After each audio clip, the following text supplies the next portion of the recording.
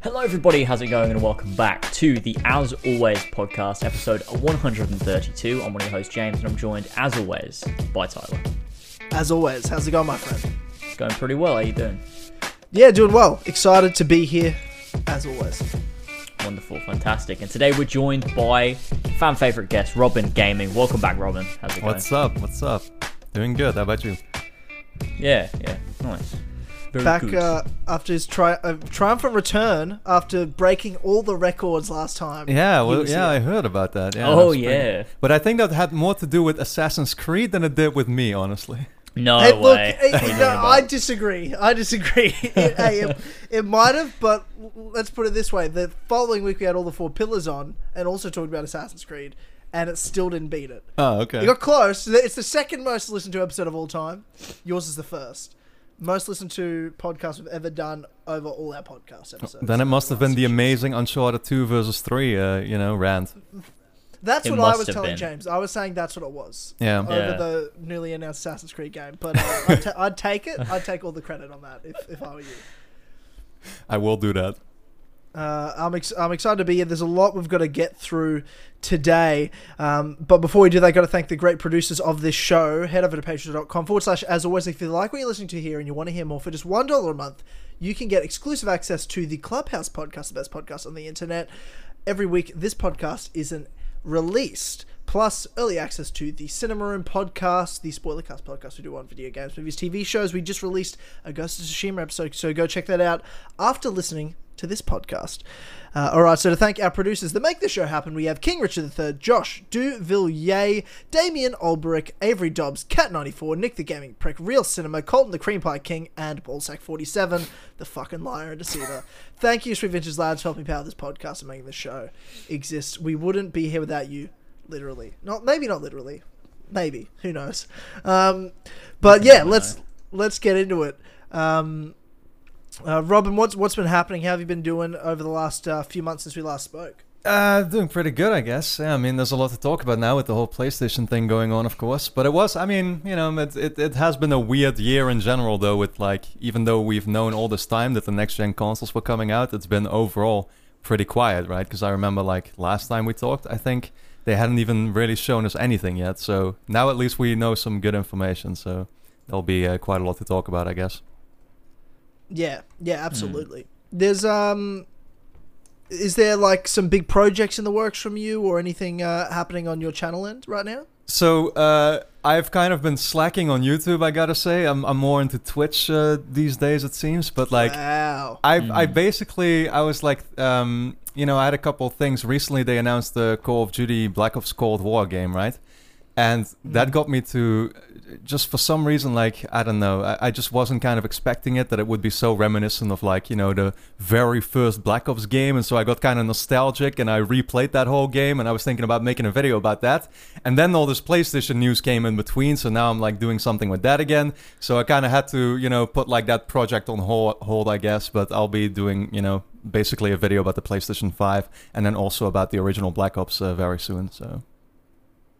Nice. Wow. Yeah, nice. Now, so you guys have you both played that Black Ops Cold War Alpha, Beta, whatever the fuck they were calling it? I'm playing it right now, yeah. How is it? See, I'm absolutely not a Call of Duty guy. The last one I'd played was, I think I did play the campaign for the first Black Ops, and then I didn't play another Call of Duty until the latest Modern Warfare, and I played the campaign, streamed it, and that's it. Mm-hmm. Yeah, you can go first though, James. It's... I streamed it the other day, and it was really good fun. I wasn't expecting it to be as sort of fun as it was. I think there's a lot of changes they've made from Modern Warfare that makes it a lot more engaging to play. I think that there were some flaws with the multiplayer of Modern Warfare that just made it, I don't know, sort of bogged it down and didn't really play into the strengths of Call of Duty. And I think that this alpha shows that they've really worked on that for this game. And I think it feels like a Call of Duty game should. And I think it's incredibly fun, from like map design to the way they've like managed weapons and stuff. I think it's really, really good. And honestly, it sold me on probably picking up the game when it drops, because I wasn't sure whether I was going to, but I had a lot of fun on stream with everybody playing it the other day, so I'm probably going to pick it up, to be honest. It was a good time. See, for me, it's really weird because I am like one of the few people that would say I buy Call of Duty these days literally for the single player. I don't even really care that much for the multiplayer at all, because the multiplayer is just kind of the same thing every year, you know what I mean? Even though, yeah, there are differences and stuff, and like you said, it does in some ways feel a bit different from, like, you know, Modern Warfare last year and stuff. Overall, it still comes down, in my opinion, you know, to, like, yeah, the same thing, essentially. Yeah, so I don't know. I mean, I'm still having fun with it. I just play it, you know, Call of Duty multiplayer is just like casual fun to me. So what I'm mainly looking forward to is the single player, because I actually really, with Black Ops particularly, it's been this very strange sort of road where, like, when the original Black Ops came out, that single player I actually thought was really awesome at the time.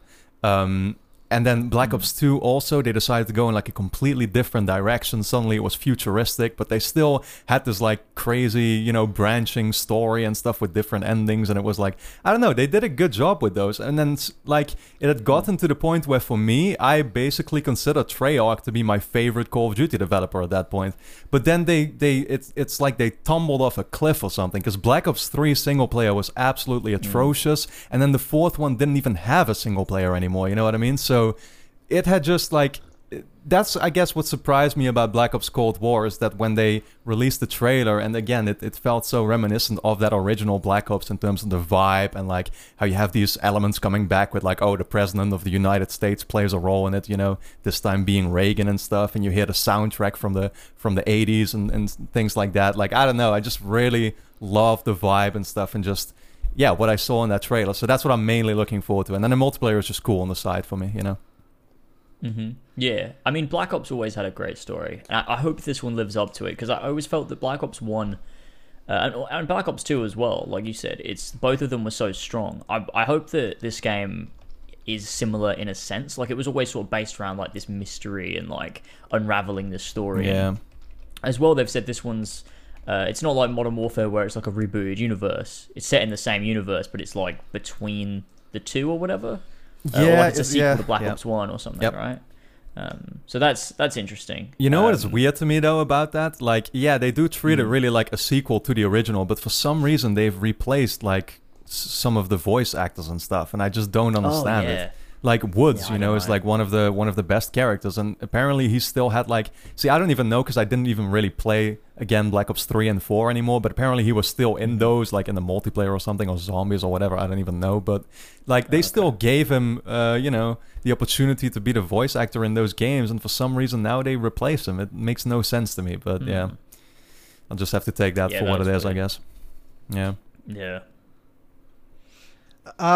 There's something else that we talked about last podcast that I've been dying to bring this up since we last talked about it, Robin, was The Last of Us Part 2.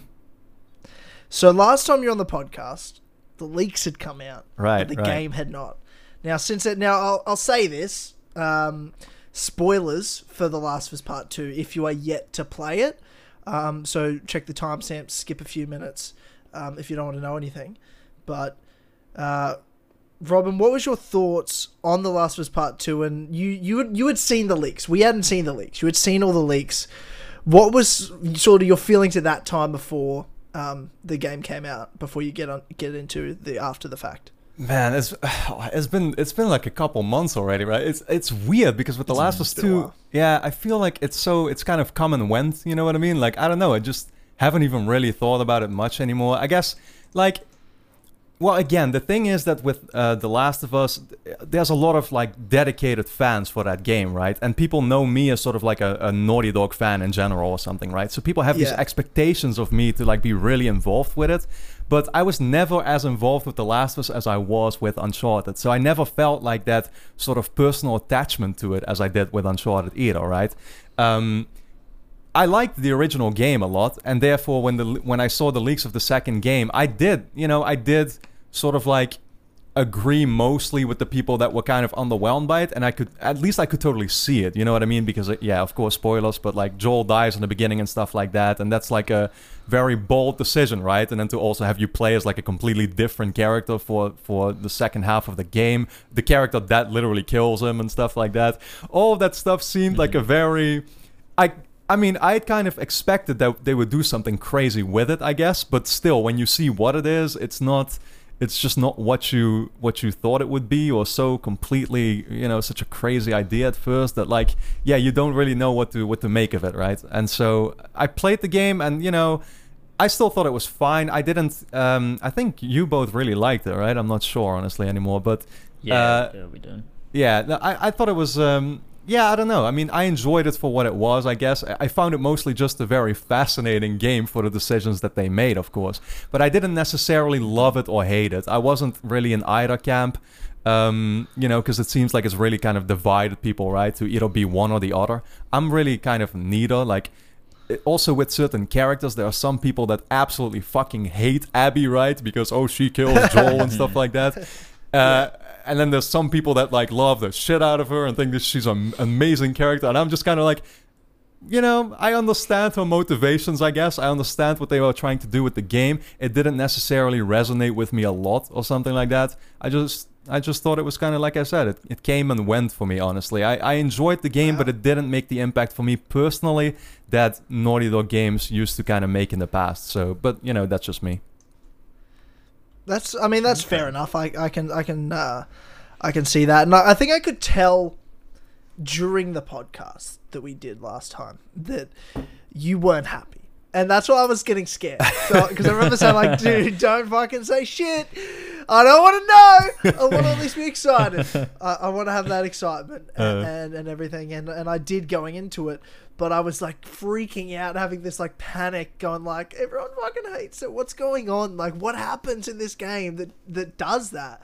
And I remember playing the first like like Joel dying. I was like totally the correct decision.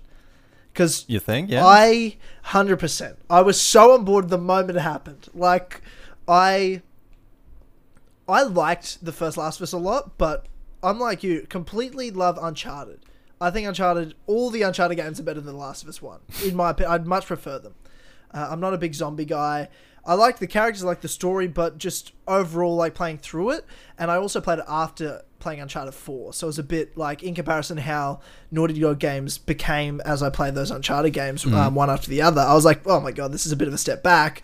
So it really was the story that had to stand out, and it did, but overall not as much. And you're dealing with zombies. Uncharted, you're dealing with like puzzles and history and just environments I preferred. Anyway, but I jump into The Last of Us Part 2 and I think to myself, why do I care? Like, what? Like, I like these characters, but what are we doing here? Like, why is there a sequel? And then when Joel gets killed, I was traumatized. Like, when the scene's happening, I'm sitting on my computer like, what the fuck's going on? I had to like pause the game afterwards. I went into my garage and like did a boxing session because I was so angry. Like, I was like, I'm gonna fucking kill Abby. I have to kill her. I can't wait for this. Like, I was just furious. But at the same time, I loved that because I was like, man, this game has got me completely invested on where it's going. I'm so in on this storyline and plot. I want to jump in and play as Ellie and kill Abby. And in terms of gameplay and the structure and the pacing, those first 3 days as Ellie, especially day 2, was like the best 3 hours of any game I've probably ever played. I really? was You think so? I was so completely. I've never been so emotionally enthralled in a game. Like, every minute of that game, my heart was racing. Can I say that I was like the complete opposite? Because I feel that like Ellie's half of the game is so uneventful and strangely like. I don't know, it just gives off that vibe of like, what are we even doing here? Like, it just feels like kind of almost a pointless mission that doesn't even really make sense to me. At least that's the feeling I had while playing it, right? Like, you're just going after this person for like 10 hours and like killing a couple people in between that were there as well. And it's like, I don't know. But to me, them being there, I wanted to kill all of them. Like, I was Really? enjoying that process. But also, I loved the gameplay was so immersive to me. So like as I'm playing it, was the most like realistic type. That's what I love about Naughty Dog games. And Yeah, they the get more gameplay and is more- unmatched. The game exactly. The gameplay's so unmatched. I was just enjoying the process of playing the game. I wasn't in a rush to finish. I spent my time as Ellie going into every building, scavenging through everything. I just enjoyed the gameplay. Like I just enjoyed playing a game. It's the first time in a long time I've really just enjoyed sitting there playing a game. Probably since like Kingdom Hearts 3. So like 18 months since I'd really just enjoyed sitting down and playing a game like that. And the gameplay kept me so interested. I loved the stealth. I loved the combat. I loved it when there's no one around and we're just dealing with story pieces with Ellie and the other side characters that we're with as well. And then, of course, I was motivated because I wanted to kill not just Abby, every single person in that room I wanted to die. And I've never enjoyed a zombie game ever as well in my life. This was the first time I ever enjoyed the zombie elements of a zombie game. Not even The Last of Us 1. When zombies were there, I just was like, oh, okay, here we go, zombies. Let's get through this.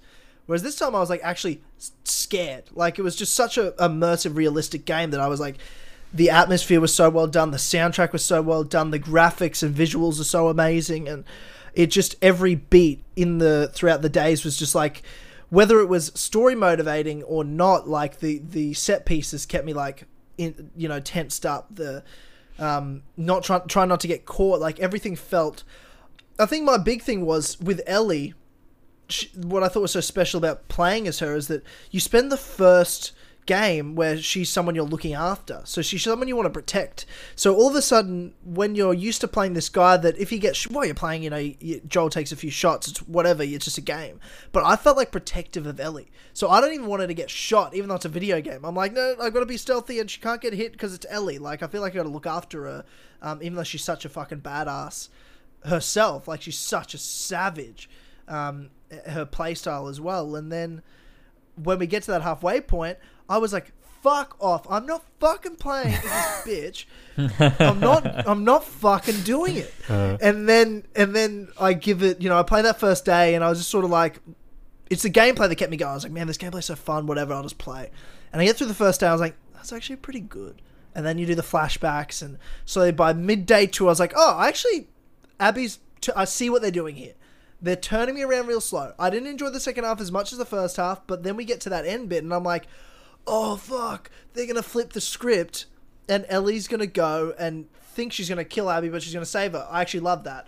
But then they went so dark and deep with that ending where Ellie does sort of go through with it, but then doesn't because it breaks her completely. And then I'm like, oh God. And then I was just left depressed and sad. And honestly, every day that goes by, I love the game more. Like, it gives me PTSD thinking about it. Like every single time it's brought up, I thought about it the other day. Someone brought it up on Discord, and I was just like, I can't even think about the game. Like it was such a fucking experience. And it was just an experience. Insane. It's so fucking weird. But like the moment as well, like talking about Ellie and Abby and all that stuff. The moment I realized how much I really did like Abby was when you've been playing as Ellie for a bit. Like you've switched back after the second day 3. And like Ellie's on her farm and everything, and you've got all that stuff, and they set up why because you've been playing as Abby for so long, you kind of forget you don't forget Ellie's motivation, but you're so with the other side of the story that they need to sort of give you that again, give you Ellie's side again, and so you're reminded of Joel and all that stuff. And then immediately I was like, okay, shit, yeah, okay, I'm back with Ellie again, and we're gonna go and get Abby. But then when it switches again, and you're in Santa Barbara with Abby and Lev, and they're looking for the fireflies and everything, that's when I realized how much I liked those characters, because I don't think I had a chance to really process it while I was playing through the main 3 days as Abby, because it was just, there was so much going on, it was so intense, and I was so like into the gameplay. But once I switched back and I was playing as them in Santa Barbara, I was like, I fucking love these guys, and I was like happy to be playing as them again. And that's when I realised, and I was like, oh shit, I've actually, like, they've turned me around to it, and I genuinely like these characters. And that's when I realised, like, the whole ending was just going to be so tough for me, because I liked Ellie, but I also liked Abby as well. And so it was just, like, this conflict. And I think that it's such a polarising game, because if that doesn't work for you, then none of it's going to work for you, and the game is just going to fall apart. And I think, that's what happened for a lot of people. But then when it does work for you, it's, like, one of the most amazing things that you could ever experience. And it's just so interesting. And I think it's, I understand both sides. I don't know. See, but I do feel there are definitely some sort of like more, like there are some issues with it that are not just with the story. For example, like the pacing is also a little bit off in certain parts, for sure, in my opinion at least. Like you got the whole what is it like? Yeah, like I said, I mean, Ellie's half already feels a little bit weirdly drawn out and uneventful sometimes. At least that's how it did to me.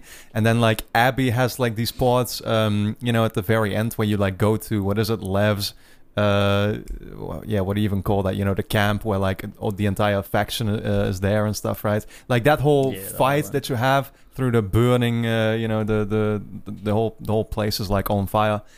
That one felt kind of drawn out and things like that. Also, the Santa Barbara part at the end, I don't know, it just felt so off, like in terms of pacing to me, how they did it. Yeah, and to me it did at least. But again, it's hard to put those things into words because that's just a feeling you have, right? It's not. Yeah. By that time, I was just ready for the game to end, and then you still have like a whole 3-hour section, basically, glued to the end there as well. I think the other thing I didn't like about Santa Barbara was that it was in California. I was like, get me the fuck out of this shithole state. That might have been it, yeah. Hate California. Shout out to California and everyone from there. Holy fuck. I was like, oh god, I remember this place, this fucking barren wasteland of soulless people. But it's exactly the same when it's covered in zombies. It's like that. I was like, no, like, what do you think you're gonna find in Santa Barbara, Abby? Oh, no one except like terrible people. What a shock! It's almost like real life.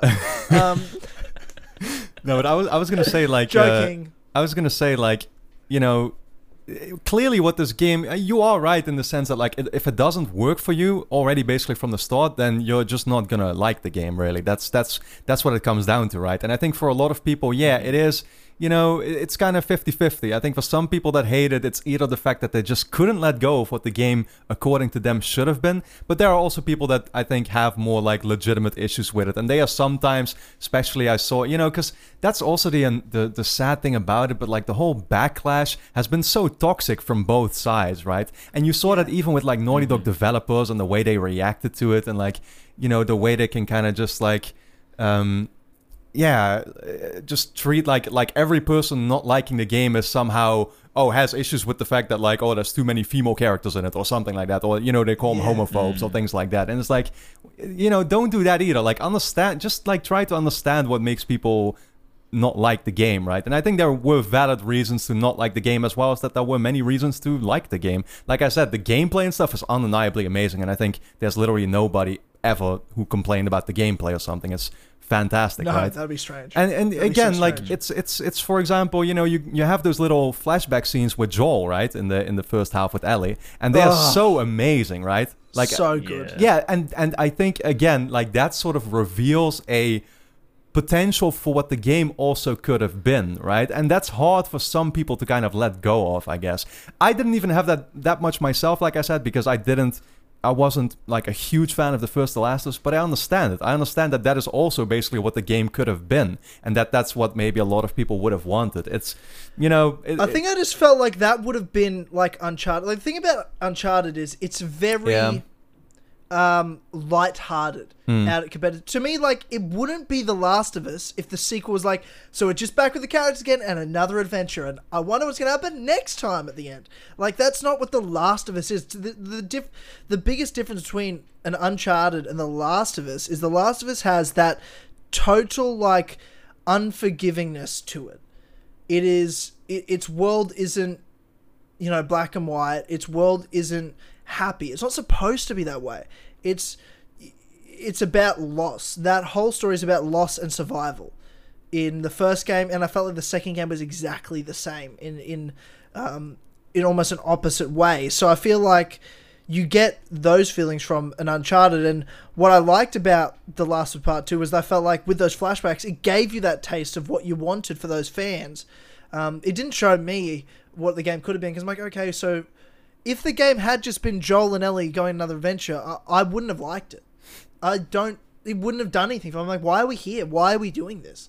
Like, it gave me an emotional reason to want to play this story, which was for revenge. And then that second half was me sort of like questioning everything I felt in the first half, where I'm like, wait, why do I like this person now when why do I see where their head's at? And then, but at the same time, I still didn't forgive her. Like, but what I was doing was just seeing her redemption, and she's actually Joel now, and Lev is Ellie, and I'm like, oh, she's got to like be the Joel character, the character that she hated, to get her own redemption, and then Ellie's got to not be Abby, or else she's going to lose everything. And you sort of, they're both become who they hate.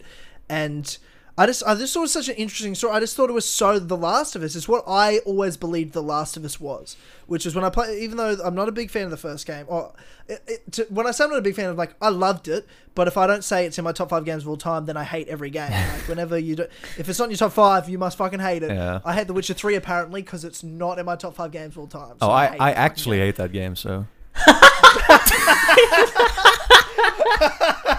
I seriously never managed to get into The Witcher 3, but yeah, people always give me shit for it, so yeah. Oh, that's so funny. That's so fucking hilarious. I've I tried played it for the numerous first time at times. the start of the year, and I loved it, but they're like, so it's your top 5? I'm like, no, it's not in the top 10. Like, it's pretty close to the top 10. It's not top 10. They're like, oh, I thought John would love it, but he hated The Witcher 3. I didn't fucking hate it. It might be number 6, guys, for fuck's sake. Yeah, like, I love The Witcher 3. But like this game to me, I would put right up there, right next to The Witcher 3 on like a list of favorite games of all time. Like it's probably not top 10, but it's close. It's honestly The Last of Us Part 2. Just, I mean, I said this in the spoiler cast. People who listen to that know, but I couldn't the way I saw The Last of Us. It just felt so true to itself, so true to itself, and and. in the sense of it was made to make me feel uncomfortable. Like this wasn't escapism. This was like to be completely broken, and it completely broke me. And I've never experienced a game like it. And whether they do a sequel or not, I'm fine with that. But I don't think I could go through that again. Like, that was so intense. It was just the most intense thing I've ever played. I think that's what I loved about it. That it was just I love experiences now. Like I find it hard to replay games. I've played a lot of games. I like new things. I like new things that take risks. I like new experiences and things I haven't felt before, and pushing those boundaries while also still being able to make a mechanically well-designed game, which Naughty Dog don't know how to make a bad game in terms of gameplay and game design. Yeah. So that's what kept me in there. So I think in terms of narrative and other little things, that's the side I like, the new stuff. It is definitely I don't need to play, Assassin's Creed 17, where it's same old.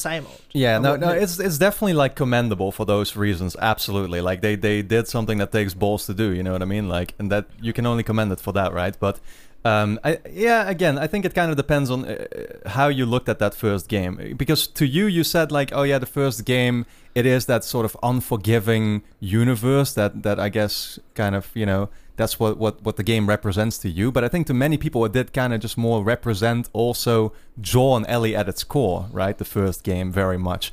And so that's maybe what they also just expected from the second game, because that's what The Last of Us was to them. And so while you still get Joel in the second game, he clearly, like, if you count up all his scenes together, it's like, what, an hour and a half or something like that. He's not much in the game. And while he has the whole motivation, of course, for Ellie's journey and stuff like that, and there are many resemblances to make, that core definitely, like, that core may for some reason, or may for some people just simply not have been there anymore. And so what they're left with is just not really what they liked about the first game necessarily. And that's maybe how I feel about it too a little bit, because, yeah, just like you, I wasn't with the first game like, oh, I'm not a big fan of zombie games or something. That's not why I like the games. I don't like them for the world or whatever. I liked the first game almost specifically. Joel was like a huge reason why I liked the first game, because he was like the one character that I really resonated with and that I really liked in that game. So of course, if he's gone in the second one, there's not much left anymore to really love about it, right?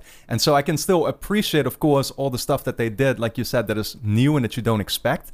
But yeah, I guess again, it's hard to talk about, man. It's just like it's a complex sort of game with many angles to it, and it's even hard to sometimes make up your mind, like, yeah, did I really like it or did I not like it?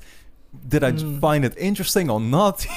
Like Yeah. I'm still thinking about it to this day. So I Understandable. guess that is a good sign, right? So yeah, You'll remember it. Yeah. You'll never forget The Last of Us Part 2. yeah. Do you think they'll make a Part 3? Yeah, I'm not. I think there is definitely the possibility, but they're not gonna make it immediately now. I think they're first gonna try a new IP, see how that works, because it's time Naughty Dog makes a new IP. It's been, since the original Last of Us, so it's been like a whole generation basically. And I think they're also gonna still be doing that HBO TV show or something, right? So I think Neil Druckmann is gonna get involved with that. And then, Naughty Dog itself is going to move on to like a new IP that I assume they've already been kind of secretly working on now for a year or two. And then, see how that does. And based on that, they might decide to, either go ahead with like Last of Us 3 or a sequel to that new IP again. And there's even still the Factions multiplayer that people are kind of, hoping is still going to happen for The Last of Us 2, like a standalone Factions multiplayer thing. But yeah, we'll have to wait and see. And they're still doing the Uncharted series. Like there's still, going to be another one probably I doubt in the that's next Naughty few Dog, years. though. I doubt that's Naughty Dog. I think that's a whole Do you new reckon? studio if they're going to do it. Yeah, because that's been the I'm rumor pretty already sure for we a knew long it time. was- yeah. It's a whole I new thought it was just studio. another offshoot of Naughty Dog, or is it like literally a completely new No, studio? it's like literally a completely new studio, and then taking some of the people from Naughty Dog, like just a small group that has sort of transitioned over. But we'll have to even see if that's true, though. It could be that they're actually working on a completely new IP, but Uncharted is just too big of a franchise to let go. That's kind of the way I see it, I think we talked about that in the last podcast, but like, yeah, it's still, I think, in total, like the best-selling PS4 exclusive. So, it's going to be hard to just say like, oh yeah, let's leave Uncharted where it is, especially because they're also doing the movie now, which I really have no interest in watching, but whatever, like Really, yeah. it's too big that's of a tough one. franchise. Yeah. Yeah. What do you think of Tom Holland playing Nathan Drake? I'm not the guy to ask, seriously. Like I want nothing to do with that movie. I'm not even planning to watch it, honestly, seriously. Yeah, I know what I it's get- like I to get have it. a movie made of your No, favorite I video get game it. franchise. That's in the Assassin's Creed movie. It was like literally the worst thing I've ever seen in my entire fucking life. And I knew it was going to be bad, but it was somehow even worse than I thought it was going to be. I was like, oh, for Jesus Christ almighty. Pain. But I don't believe in the concept of making movies out of these games in the first place. That is the big problem. It's not even so much about who is going to play Drake or whatever, but I think it's just like, you've literally made these games with the whole concept behind it that like, oh, what you want to do is make playable movies, literally. That's always been the goal. That's always what Naughty Dog has said. We want to put you in control of an amazing action-adventure type movie, right? And they succeeded in that. They made characters that were believable, like Drake, Sully, and Elena are characters that feel real to people, right? Same with Joel and Ellie and stuff like that. They are, like voice acted so well and motion captured and everything like that. They feel like real characters. And so to then... the whole concept makes no sense, in my opinion, that you're then going to make a movie out of it and replace literally these people. Because even if whether it's Tom Holland or even if it's like Nathan Fillion or any of these other actors that people have talked about, it will never be Nathan Drake. And nobody will ever be Sully. Sully is that particular voice, and it's that particular... Sure, you can kind of mimic the look, but it's also the voice and stuff like that. Like, you're just never gonna... you're never gonna make something that fully resembles, what the games are to people. So I just think it's in my opinion, as somebody who really feels like, who's really dedicated to it and stuff, it's just not something that I'm interested in. Yeah, it almost feels like it doesn't serve a purpose when you've got the games. It's an odd thing to do, and I guess it's for an entirely different audience at the end of the day when you think about it. It's like for an audience that doesn't play those games. Exactly. And then for us, like, we've got the games, so it doesn't matter a great Right, deal. and I've accepted that for what it is, and that's also why I can just, people sometimes get mad at me for saying that, like, I want nothing to do with the movie, but it's exactly for what you mentioned. I think it's for a different audience, and so I just don't really want to, I just don't care for it, and I don't want to act like I do, so yeah. Yeah, fair enough. All right, jumping into this week, we have the PlayStation 5, I guess, event, not even a reveal, but, release date reveal, price reveal, all that sort of stuff. What were your guys' thoughts? I'll start with you, Robin, on the event itself and the games that were shown and the whole I guess experience that they put together with the presentation. Well, it's funny how like the perception around it really changed in the hours following it, right? Because initially when I watched the show, I thought it was a really cool show and like all the games that they showed were very exciting. But then suddenly we heard like extra information. Like I said, in the hours that followed, so like games were going to be more expensive, and like suddenly Horizon 2 and like Miles Morales was also coming to the PS4. So a lot of people were like really sort of confused by all that messaging, right? Mm-hmm. So yeah, I don't know. Overall, I like the show, and I think Sony is just, in general, the PlayStation is in such a good spot right now. There's like nothing, with all even with these little screw ups that they had, right? It doesn't matter, dude. They've just got the momentum at the moment, and it's going to be impossible to, for Microsoft to like catch up to that anytime soon. That's just the thing. They're just great at what they do at the moment in terms of content. So yeah. Do you think pricing for video games going up was inevitable, though? For the amount of money and investment and time it now takes to make these big games you play, do you not then think at some point the price of them had to go up? See, I don't necessarily mind the fact that some games are more expensive, right? I would happily pay 80 euros for like a God of War 2 or, any of these amazing Sony productions. I think the problem is more something that has been here for so long already, is that certain like almost all games share the exact same price, and they shouldn't be, because some games clearly... How weird is that, eh? What do you say? How weird is that? You don't really think about that. Some games clearly have less of a budget, right? Some games clearly don't have the same effort put into them. Look at your yearly sports games or whatever, or your, So it doesn't justify the fact that the prices are almost always the same. That is the bigger issue to me. But at the same time, this is a problem that, can't really be fixed by the games industry. It should simply be fixed by the community. People themselves should understand that, paying 80 euros for the yearly FIFA and stuff like that, you can do it, of course, if you're really excited for it, but do understand that it makes these companies feel justified in asking the price for it, right? And it's not just that, because after those 80 euros that they pay for a new FIFA game or whatever, they're also putting like 100 or 200 euros in the whole year into card packs and stuff like that, right? And it's like, those games make so much money compared to the actual really good productions, that we end up in this weird situation where it just doesn't pay off as much anymore to make those really cool games, because they just don't make as much money. It's all up to gamers individually into what they spend their money on and what they deem is the best value for their money. And sadly, not always the right choices are being made there. So yeah, no, definitely. Definitely. What was your thoughts, James, on the presentation and something like that with the price points and stuff?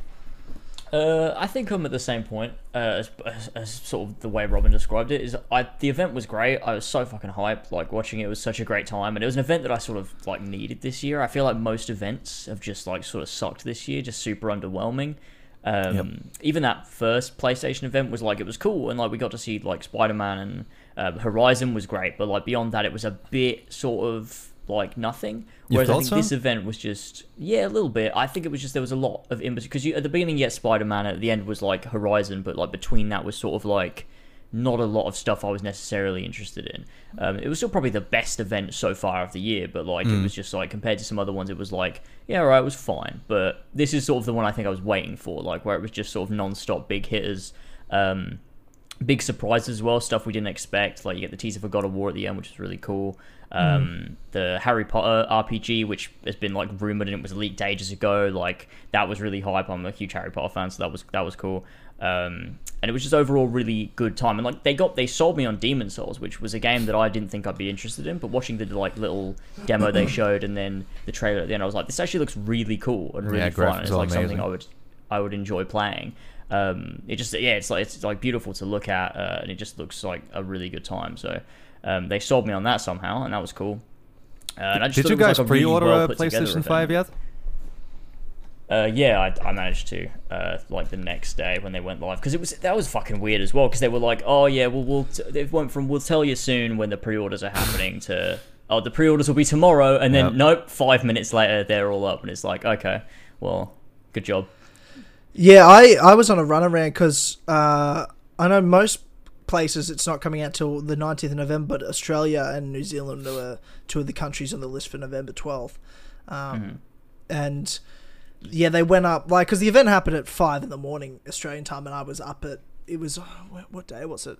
It was Tuesday, so it was my 1 day off a week. So I woke up Tuesday morning thinking, I'll just, what was the, I don't even remember what day it was, because, yeah, whatever day it was, I get up, and I went and got, no, it was fucking Thursday, that's what it was, Thursday.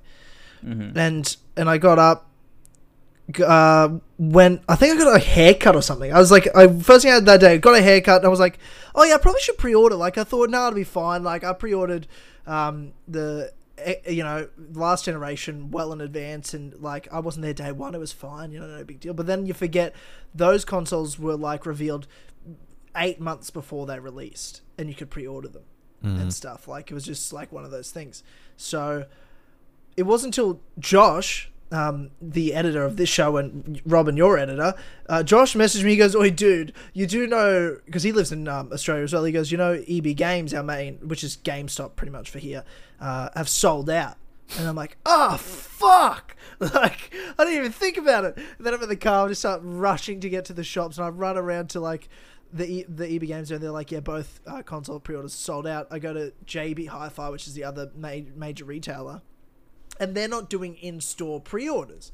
Like, oh, it's only an expression of interest. You have to go online to order. I'm like, oh, for fuck's sake. Meanwhile, Josh has fucking pre-ordered his. Like, he's been up the whole fucking night watching it. And I'm just messaging him, like, every 5 seconds going, this fucking sold out everywhere. Fuck's sake. So I pre-ordered it online on JB's website, the disc version. And I hope I get it day one, but who the fuck knows at this point? I don't know. It's just what they, and they all it says is they can't guarantee it's a day one. So I'm like, I don't know. So who's to know? Then again, because I wanted to play these end of the year games like Cyberpunk and Valhalla, I thought I'll play those on the PS5. I don't really want to play those on my day one Xbox One or day one PS4. Like, they're running on fumes at this point. Yeah, but I might have to. For me, it was like super a chaotic process as well, because like, I was streaming the event, and I think it was kind of like over by like 11 p.m. or something here, my time, and then I was still like uploading reactions and checking other people's thoughts, right? And so I go to bed at like 2 a.m. or something like that, thinking like, oh yeah, they'll be available sometime, tomorrow, like, I don't know, so probably like 11 a.m. or so, something like that. So I'll be fine. I wake up at 9, and literally by the time I wake up, I already see that they're sold out. On like the site that I wanted to order at. So I spent the next like 4 hours looking at different Dutch websites, like where could they still be available. None of them had them anymore and stuff like that, or they weren't even gonna offer pre-orders for them. So I'm like, seriously, am I really gonna miss out on this now? And then I somehow managed to, because apparently there were some people that like, in the afternoon were canceling their orders, that made more of them available again if you were lucky and you kind of like refreshed at the right time. Suddenly the button to pre-order was there again, showed up. And so I actually managed to get both the digital and the physical one just in case. Pre-ordered ultimately, but like, it's crazy because they were basically sold out immediately, and PlayStation also apologized for it yesterday. I don't know if you saw that. Yeah, that was weird. I was going to say, what did you guys think of that statement they made? Yeah, no, that was just interesting. And they're gonna have more. That's what they promised. So, hang on, let me. I'll read it out for people listening. What PlayStation said was, they said, quote, "Let's be honest, PS5 pre-orders could have been a lot smoother. We truly apologize for that. Over the next few days, we will release more PS5 consoles for pre-order. Retailers will share more details, and more PS5s will be available through the end of the year." End quote. So that's that's cool that they acknowledge that. Quite strange the way they said it. They were just like, "Hey, look, that was a shit show." Yeah, especially because they'd promised to like give us heaps of notice too. Yeah, exactly. They had people even sign up via email for like, oh yeah, we'll let you know when you can pre-order, and it turned out that they, that they didn't. So it was kind of just, I don't know what went wrong there. But in the first place, it is weird because like, they kind of promised that they would have like, I think 10 to 15 million units or something available on day one. So that should mean that there's a lot to pre-order. Like, I don't understand how they can be sold out within just half an hour in the first place. It doesn't really make any sense, because I doubt that many people pre-ordered them here in that, little time span. So yeah, I mean, they promised that they would have more, so we'll have to wait and see how many, I guess, and if everybody will be able to still pre-order theirs, because there's quite a lot of people I notice now that didn't manage to. So yeah. I talked to the EB Games, my local EB Games, and they said every store was given, or most major stores were given, only 10 disc versions of the PS5 and 2 digital. That's all. Yeah. Like, there's not a lot of PlayStation 5s available day one anyway. So I was like, well, that's fucking almost none. Like, of course you sold out already on the first day. Because I'm sure you have at least 12 fans of the PlayStation 5 in each sort of area that want to get it. It's bizarre. Yeah. Absolutely bizarre. But what in terms of, before we get into the games that were at the showcase, there was one other thing that they talked about, which is PlayStation's version, I guess, of Game Pass. James, you want to kind of get into that and explain that? It's sort of similar, but obviously not exactly the same. They've said there's obviously some third-party games on there, which I'm sure they'll probably intend to grow the library of, as well as their first-party stuff as well. But they've also said that the way that when you have Game Pass on Xbox, when the new Halo drops, it'll be on Game Pass right away. All the first-party exclusives are. Sony have basically said that's not really feasible with their games because they're so high budget, it's not sustainable. They wouldn't really be able to keep making the high-budget games that they do if they were basically giving them all away when they dropped, which I think is understandable. But essentially, you've got this PlayStation Plus collection, which is a big collection of PlayStation games and some third-party ones in there as well, which I'm sure they're going to intend to grow. And I think it's pretty cool. I think it's great. Will it compete with Game Pass? I mean, only time will tell whether they, grow it to a point where it really can be competing with what Game Pass offers. But I think it's really cool regardless, and allows people, especially people that are just getting a PlayStation this generation coming up, they're going to be able to just get that and play all of these games that they missed during this generation. I think that's really cool, and it makes it more accessible for people at a cheaper price. Yeah, it's a cool concept, but I've been hearing people say like, oh, they've pretty much got Game Pass, Xbox is done. I'm like, okay, let's be real, Game Pass is still way better than whatever that is, PlayStation Plus collection. Like, that's cool, it's a good start, but the library on Game Pass is pretty ridiculous, and I can't imagine it's that good for PlayStation off the bat. And like they said, the exclusives won't be on there straight away, which it's for sure, like, super understandable, because I don't know how Xbox do that. I really don't know how they do that. Well, then again, they don't have any exclusives. They don't put enough money into their games. Have you seen Halo Infinite? Yeah, we did. Yeah, I did see it. They spent about a $5 on it to make that game. It hurts.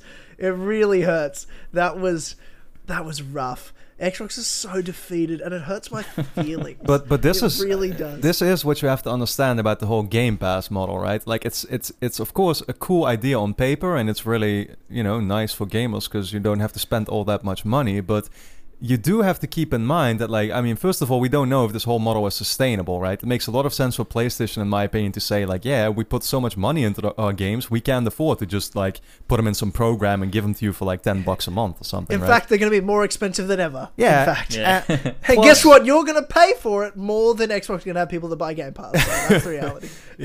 But plus what you also just get is that, Xbox will now, with every single game that they make, they will want to kind of make sure that those games will all help to have people continue their Game Pass subscription, right? So what you get ultimately is that, I think at least, they have more of an incentive for almost every single game they make to in some way be a service-based game, because they want you to play those games for a long time. Therefore, they want you to, or like they want you to do that because they want you to keep being subscribed to Game Pass as well, right? And you see it with Halo Infinite, which is supposed to be kind of like that. And we'll have to wait and see how it goes with Fable. I think Fable was rumored to also be like a huge online thing, and it's like single-player games in my opinion, single-player games on Xbox might very well be vanishing simply because they want to make sure that you can play those games for a long time so that you'll continue to have Game Pass as well. Game Pass will influence the game design for almost all their games. The only game we know so far that is, at least looking like it's going to be a true single-player experience is Hellblade, and I can't wait for that game because it looks fucking awesome. And I love the first one. But, again, like PlayStation, what we all love about PlayStation is those single-player games. And they can work because people are willing to pay money for it. And we'll have to wait and see if that's, what Xbox is going to keep doing. Because with the model that they are currently adopting, there's not that much money coming in anymore. People aren't willing to pay those huge prices for single-player experiences. So then you end up with what we get with Halo. So, yeah. Yeah, it's true. That's a good point. And that the hope is Fable isn't that big. Well, the rumor that was going to be an MMO has been sort of debunked, but there's certainly going to be online elements to that. The question is to what extent. Yeah, Fable's mostly going to be a single player game, but I have no doubt they're going to try to build like a longer lifespan through some sort of online gameplay, or at least some additions to even the world they have. So it's gonna be interesting to see. Or DLC or something like that. Like again, look at God of War, right? I mean, God of War, we all loved the perfect game, and it never got any DLC. They were just like, no, this is the game that it is, and that was completely fine. But those kinds of games, it's rare these days. It's the thing I love about God of War is it's the only. It is the only. Every other game has Red Dead Redemption 2 online features. Horizon Zero Dawn had DLC. All these games have to have expansions. They keep you around. God of War is just the perfect game in a perfect package. Here it is, and what you play, and then you're done with it. And that's what just you get. Just enjoy it, and then move on with your life and get ready for the next one. Like, I respected that so much when it came out. I was like, I wonder if there'll be this DLC, and then like there's no, and I'm like, you know what? I love that. Like, I love that. Yeah. Like, there'll be no. My last memory of God of War will be my first memory of God of War, which was that it was a masterpiece. It's the best game I've ever played. Like, and I love that. I absolutely love that. What did you think of the reveal of the new God of War now? Because I thought, like, it's strange because apparently the game is coming out next year. At least that's what they're saying. I don't believe it for a single second. I don't believe it either. There's no fucking way. And also, I don't want it to come out next year. I don't want it to come out next year. It's kind of too soon almost, right? It's weird. It's too soon, but also, like, I really kind of enjoy hype a bit more than I used to. I used to sort of not. I'm like, just give me the game now. But I'm like, I don't have time as it is to play a game. So I kind of like enjoy the wait period where I just get to talk about it for a while. Because once it comes out, then it's just the longest again period before I get to play it again. Whereas once you reveal it, let me enjoy the reveal. Let me enjoy that I know it's coming. I can wait. Just like, let me enjoy that hype. Especially because I've got Forbidden West is coming out. That's going to come out first. And I hope it's not the first half of next year. I hope that's to the end of next year, and then God of War sort of middle of 2022. That's what I was hoping for, but it almost looks like Horizon will come out in the first half of next year, and then God of War at the end. And I'm like, this is too much. Like, what? Yeah, they also got Ratchet and Clank still, right? So it could be that they'll use that and then Horizon for the fall or something, but yeah. Yeah, when do we think God of War is 5's coming out? Like, and I guess what's it going to be called now? They can't, because they called God of War 4 just God of War. Let's call it God of War 5. Nice, call it God of War 6. Mix things up a little bit. Or call it God of War 2. People. God of War 2 would be weird as well, yeah. Yeah, like people keep saying it's like people. Whenever you see an edit of it, people are calling it God of War Part 2, and obviously they're not going to do that. But people keep calling it that, and I think it's really weird. So imagine if Sony called all of their games Part 2. Actually, imagine if Sony called all of their games Forbidden West. I think it's going to be called God of War Forbidden West. That's what my prediction. prediction. Now that you mention it, that's what my hope for it. But it's funny because even they still, apparently do not know what to call it yet because they didn't officially really give it a title yet, right? So they just Ragnarok is coming. So I don't know, God of War Ragnarok, I guess. But yeah, I wonder what they'll call it in the end. I mean, I'd be fine with the subtitle. That's whatever. But yeah, they've got to. They're just called God of War PS5. Just call it God of War again. Just God of War again. Really confuse people. Yeah, I mean, you don't. Yeah, But I mean, the reveal itself was. I mean, for me, I woke up to Twitter telling me what happened. Like I didn't see the event live or anything like that. So I was like, wait. God of War, tease. I'm like, oh, okay, that's not a surprise necessarily. It was being made, and you sort of knew that it might be a tease. What made me shit my pants, quite literally, was not literally, but almost literally, was the fact that it was 2021. I'm like, no, bullshit. I'm not ready for that. I'm not emotionally ready for that. 2021's out here to straight up just like redeem this year. It's like, 2020 sucked? Well, here's Horizon Forbidden West and God of War, Tyler. Your two favourite things in the world. I'm like, oh my god. Here we go. But no, I can't see it. I can't see it happening. Surely not. I think they just literally used it as a way for people to make sure that they're getting PS5s now immediately. And then next year it's like, yeah, never mind. It's coming out 2022. We were just kidding. It's also weird because they didn't show anything, right? They just showed a logo. That's literally it. Like, if the game was that close to being done, and surely you could have used something else. Because this, it's just an anticlimactic trailer this way. Like, just a logo using some of the soundtrack from the previous game, and like, there was nothing new in that. And we all, let's be honest, we all knew that a God of War 2 was happening, of course. So it's not like nobody knew that this game was coming. We all knew that it was eventually. No. So yeah, I just found it a strange announcement overall to go with that one and not really show anything, and then also say 2021. I kind of don't believe anything about it, so yeah. But what's 2021? Well, could be, we'll reveal it in 2021. Yeah, exactly. Gameplay drops 2021. Yeah. We're going to start making it in 2021, guys. Yeah. Don't worry. Yes. Yeah. All they've done is the logo. All they've done on the game so far They is that. spent so long making that logo. They're so proud of it. They needed to get it shown. What did we think of, is there anything you guys feel like you can take away from the teaser, the line? So it was, you must prepare yourself. What was the second line? You must prepare yourself. That was the first line, wasn't it? That was the second line. That was the second line. That was the second line. Yeah. What's the first line? I don't even know anymore. But it really wasn't anything we didn't already know. Like I said, yeah. Just Ragnarok. We know Ragnarok is coming, and he's probably talking to. We knew that from the Atreus, first game. So yeah, but I'm more suspect of so he's obviously talking. It's Kratos talking to Atreus. I would imagine. Yeah. So he doesn't have any other friends. The time draws near is the first line. Right. You must prepare yourself. Do you think? Do you think that they'll pull a Naughty Dog and kill Kratos at the start, and then you play as Atreus for the whole game? And then I don't think they will. No, I don't think they will. And if they were going to do that, they're not going to do it serious. now. No, yeah. I think.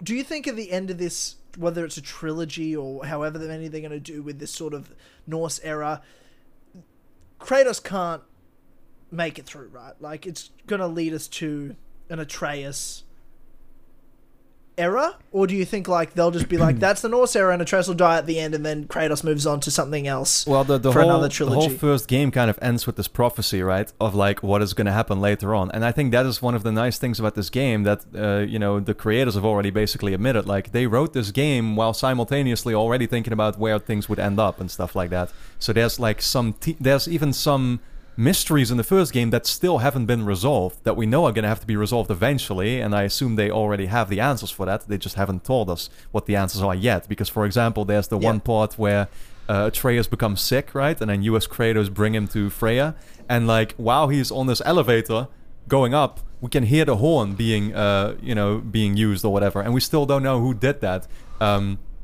There are all kinds of crazy theories about the world serpent could actually be Kratos from the future.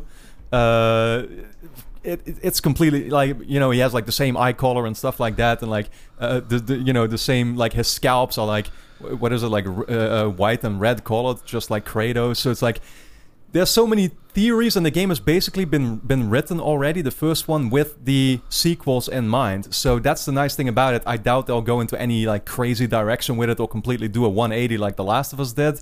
But we saw at the end of the first game that you had that prophecy there of what looked like Kratos who was dead basically, and then we saw like a snake or something coming out of his mouth or something like that. It was really weird, but yeah, I wonder what they're gonna do with it. But I have faith in it. So. Do you think that because they've shown this prophecy of what looks like Kratos dying, that the outcome will actually just not be that? Oh, And it could Kratos will absolutely somehow be manage that. to cheat that, and like that'll be an epic moment where he doesn't die, but he's like, it's like, oh shit, Kratos. Well, again, like he's died like in every God of War game. I mean, except for this one, this newest one, he's died and then come back. Do you think it would be like? I feel like there could be a good way of killing him, but do you think it could potentially be underwhelming to kill him when it's like, well, he's died like so many times and always come back, why not this time, sort of thing? Or do you think people would just be like, sort of get on with it? I mean, I don't know. It depends how you execute it, right? If it makes sense in the end, then I think people will be fine with it and stuff. And like, you know, it's weird because that's already kind of the situation God of War was in, right? Where the developers and people, fans didn't really know what to do with the franchise anymore before this new God of War.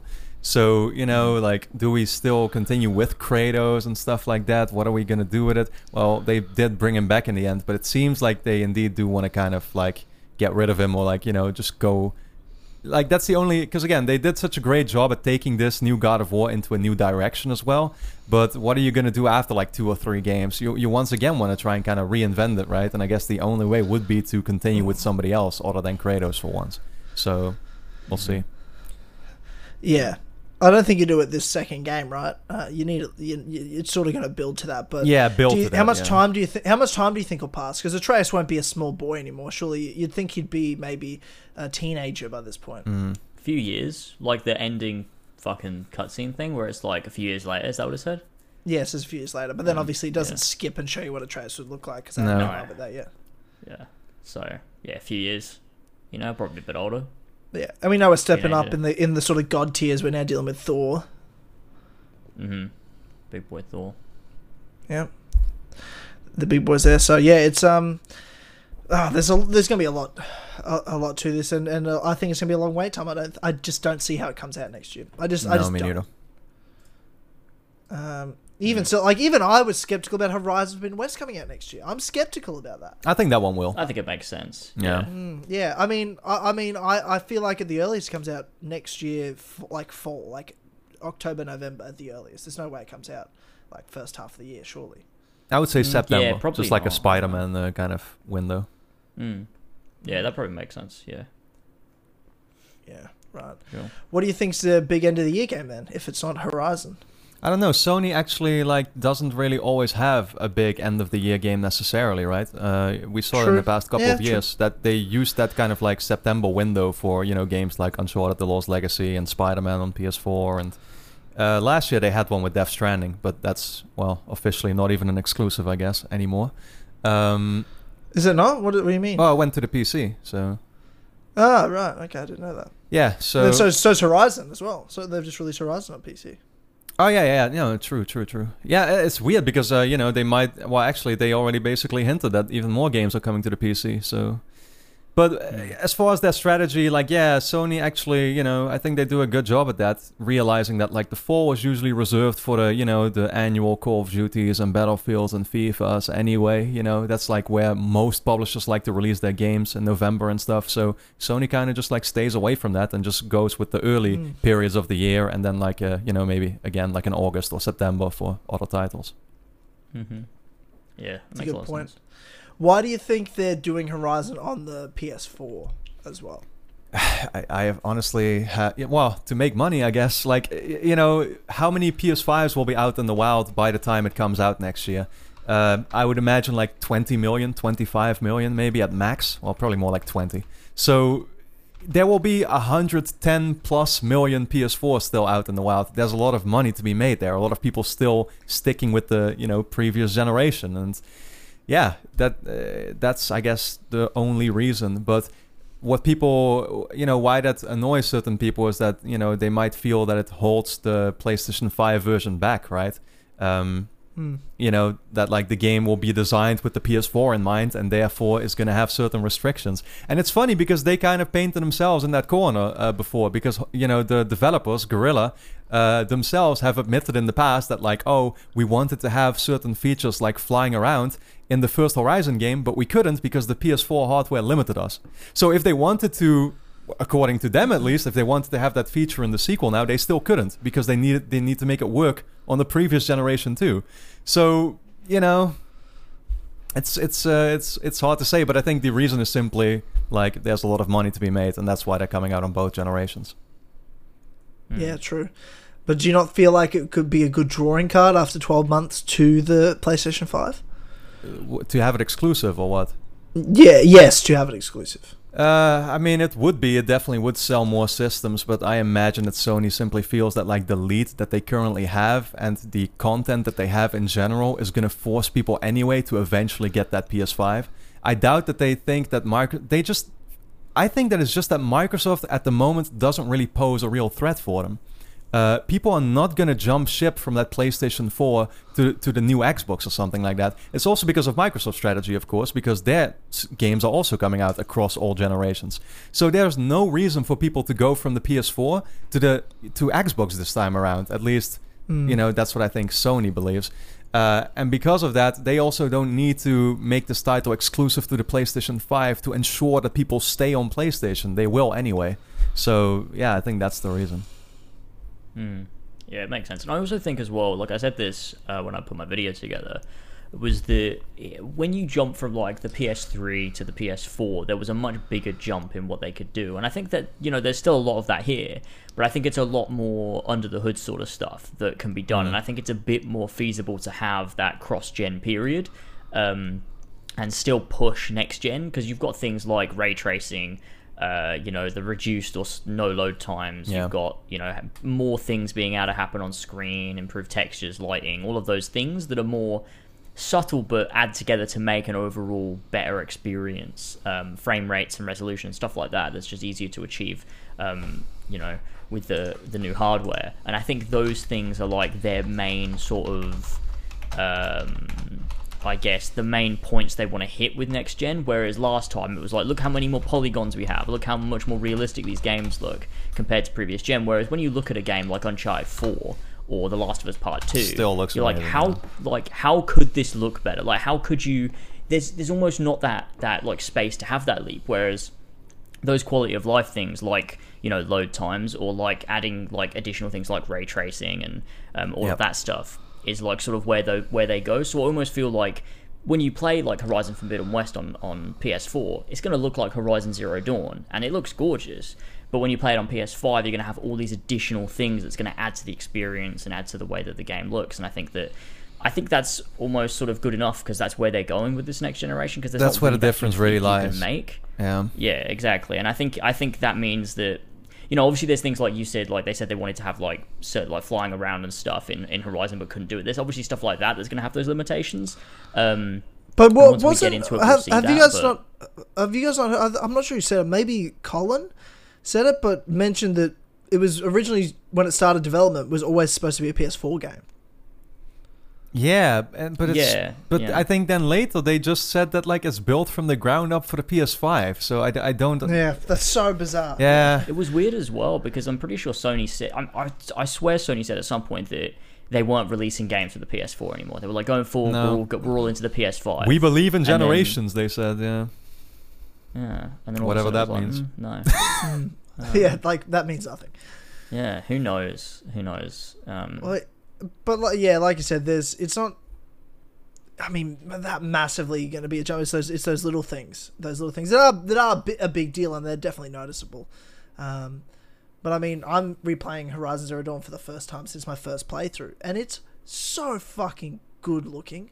What a great looking game, and it still plays so well. I'm like, I forgot how good this was, and I thought it was going to be like, since I hadn't played in 3 years, really. Like, I mean, I played bits of it, the DLCs and all that sort of stuff, but like, playthrough from the beginning of the game, in over 3 years, I thought, it won't live up to what I remember it being, but it's just as good, if not better than I remember it. And, how much really can the PS5 jump that it's going to be so noticeable that I couldn't just play something on the PS4. So I guess I see it that way as well. Mm-hmm. Yeah. It's not going to be game breaking, hopefully, to play like a Forbidden West for those PS4 players.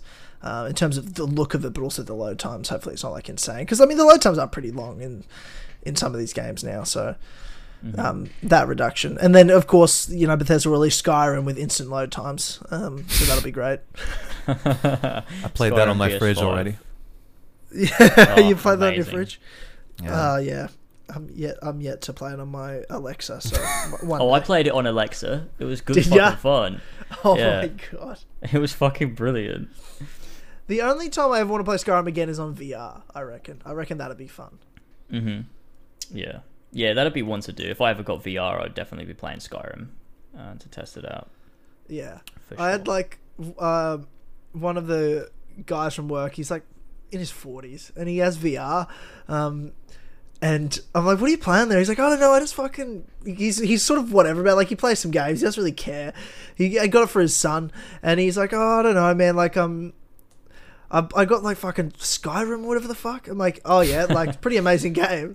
And he goes, I don't know, I just fucking walked in, I was in a fucking cart, and then a dragon came, and then, like, a guy was leading me somewhere, and I'm like, I'm not fucking following you.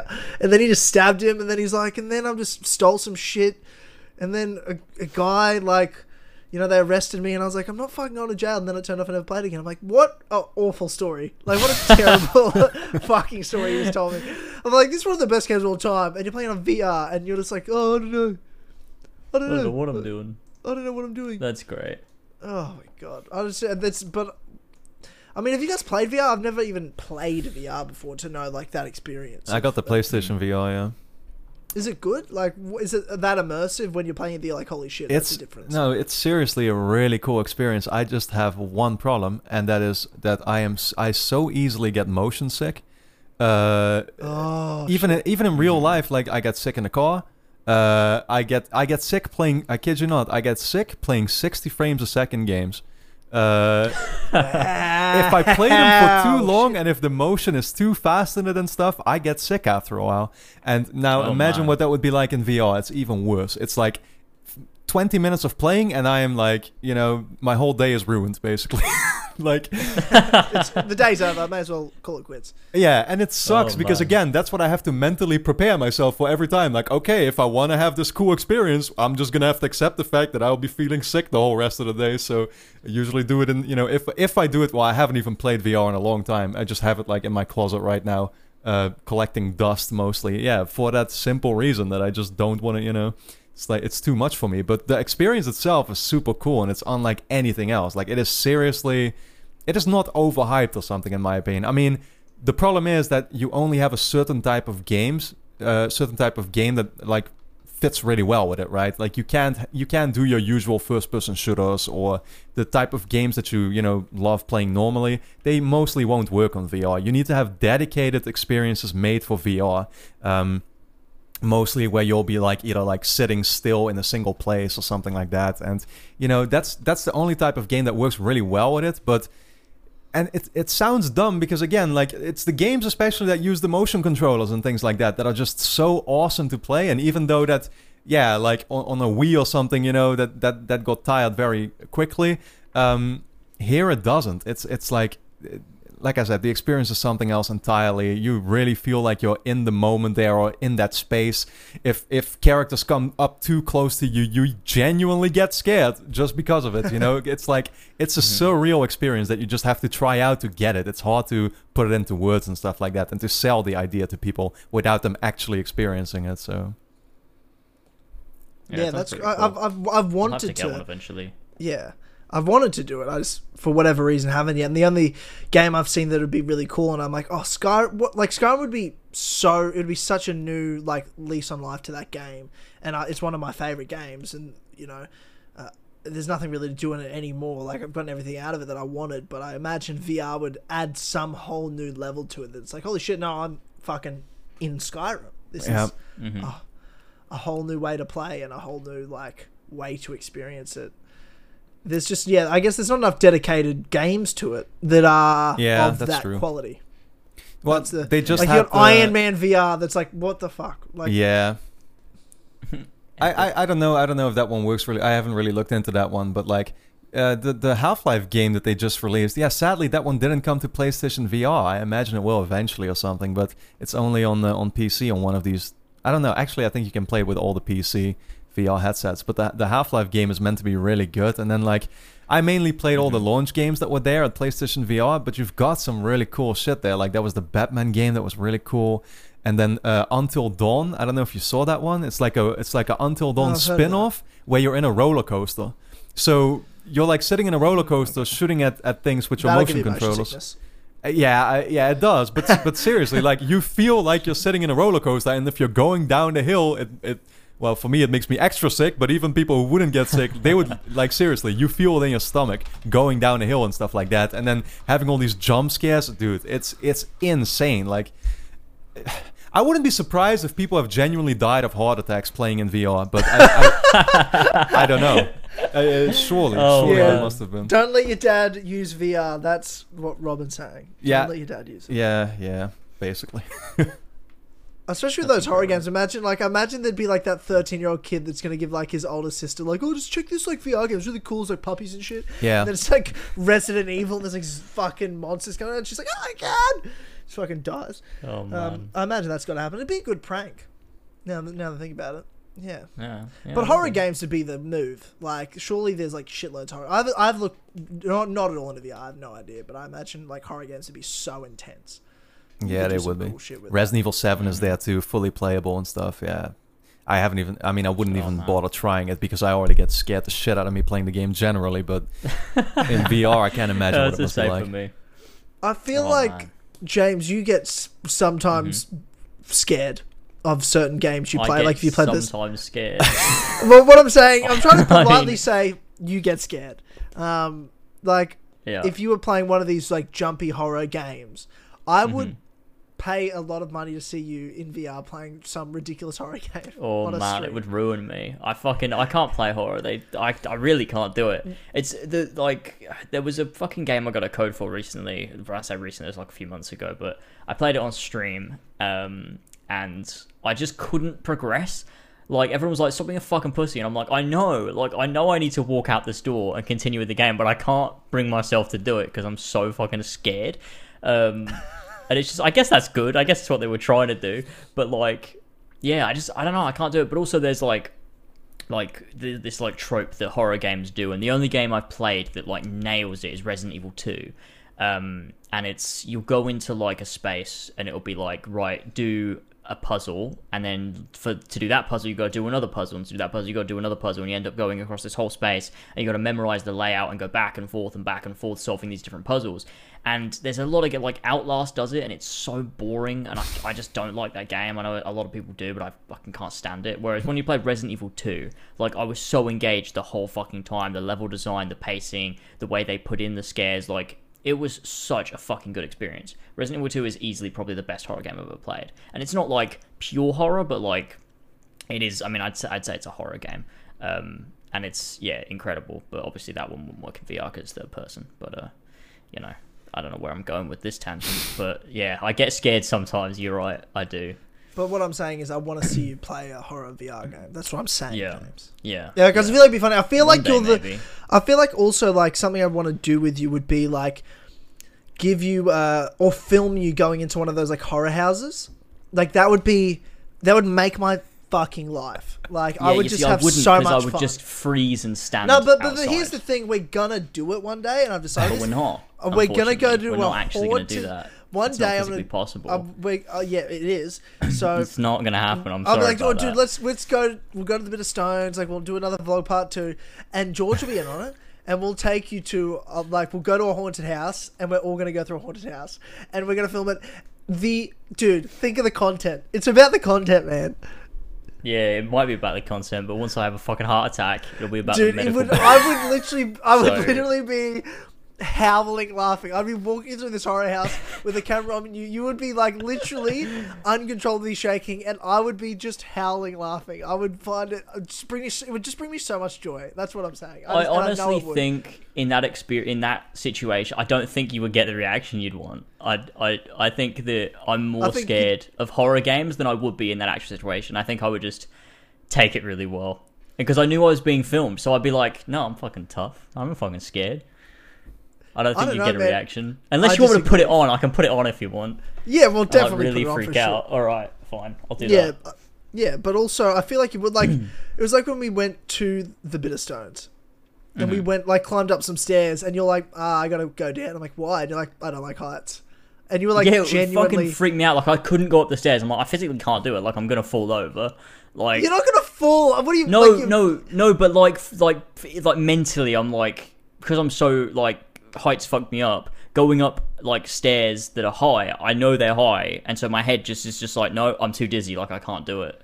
And so I had to go back down. Because I'm like, I'll just fucking fall over my own feet. I don't think we've ever talked about this on the show before, but there's a fear that you and George have that bothers me, and I'm trying to remember what it was. And it was the most it's the most obscure fear I've ever heard. Like big bodies of water, like with like something like a whale or something like that. Like, we described it to you, like a big. So you're stranded out in the sea, and like there's a thunderstorm, and then like a whale, like you said, like next to you, like there's like a whale, and like it touches your foot, and you're like, oh fuck, it's a whale.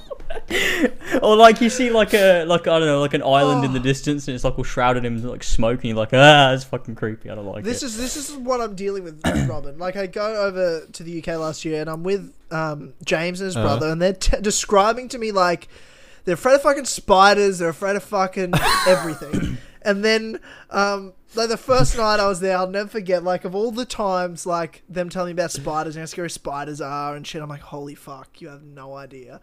Like, come to Australia for 30 seconds, you'll be fucked. Yep. And then the first night I get there, I'm like, you couldn't have written about it. Like, as soon as I go to bed, I knock on my door. Elva, James' girlfriend, going, Tyler, there's a spider in our room. Come and kill it. Like, it's this tiny fucking little spider. It wasn't okay. It wasn't tiny. It was a pretty thick guy. It was like it was okay. It's the smallest spider I've ever felt like seen someone scared of. I'll say that. Okay. And then I just like tapped the wall and it died. To be fair, you hit the wall pretty fucking hard. I'm surprised you didn't dent it. And then it fell to the ground, and then you smacked it again. Yeah. Yeah. It just smacked the little boy. Yeah. But hey, look, I'm better with spiders now. To be fair, I've had to be. You know, you've had to be. You're the man of the house now. You've got your own house. I have to do it. There's no other way about it. So I'm proud of you. But like every other day, Elva on her Instagram will post a story of a spider and how she's like literally shaking. I'm literally shaking. Oh my god, that was mental though. There was the one that was like outside and like she couldn't open the door because she was so scared that it was gonna like, I don't know, go on her or something. So I came out and I saw it and I was like, that's not that big. And so I was like, I'm gonna get it. And then it was actually kind of massive. It's like one of the biggest spiders I've ever seen. Like it fucking opened out its fucking legs, and it was horrible. It's not massive, it was fucking though, was it? Striped. It was horrible. It was disgusting. Not massive, though, was it? Let's be honest with ourselves. Killed it, so we're right. But then I'm like, what? Are you guys afraid of everything? And then I'm like, what's the most weird fear? And you guys started talking about bodies of water and whales. I'm like, how is this a fear you have?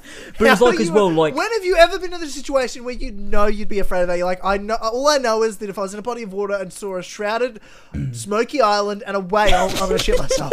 Like, it's also like if like imagine you're like in the middle of the water and like there's nothing around you, and then like you feel like an old shipwreck or something like touch your foot or something, and you see it below you. What do you mean? Because so specific, it's freaking me out. Yeah, dude, it's so specific. Like I was blown away by this phobia.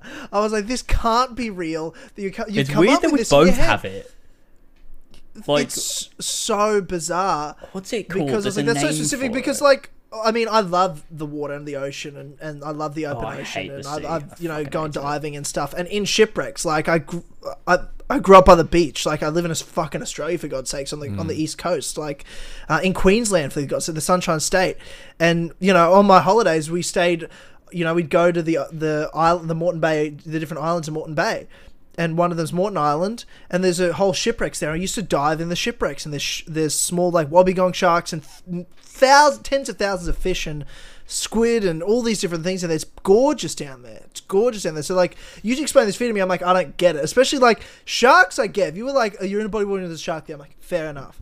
But you're like, Yeah, but that's if just a there's- regular fear. you're Like, like, a if phobia. there's- Phobias don't make sense, like, by their nature. They're irrational fears. So, like, Yeah, if no, you were but scared of like a shark phobia- getting you, a phobia it makes of a- sense. No, but you can have like an irrational fear of the shark, like beyond.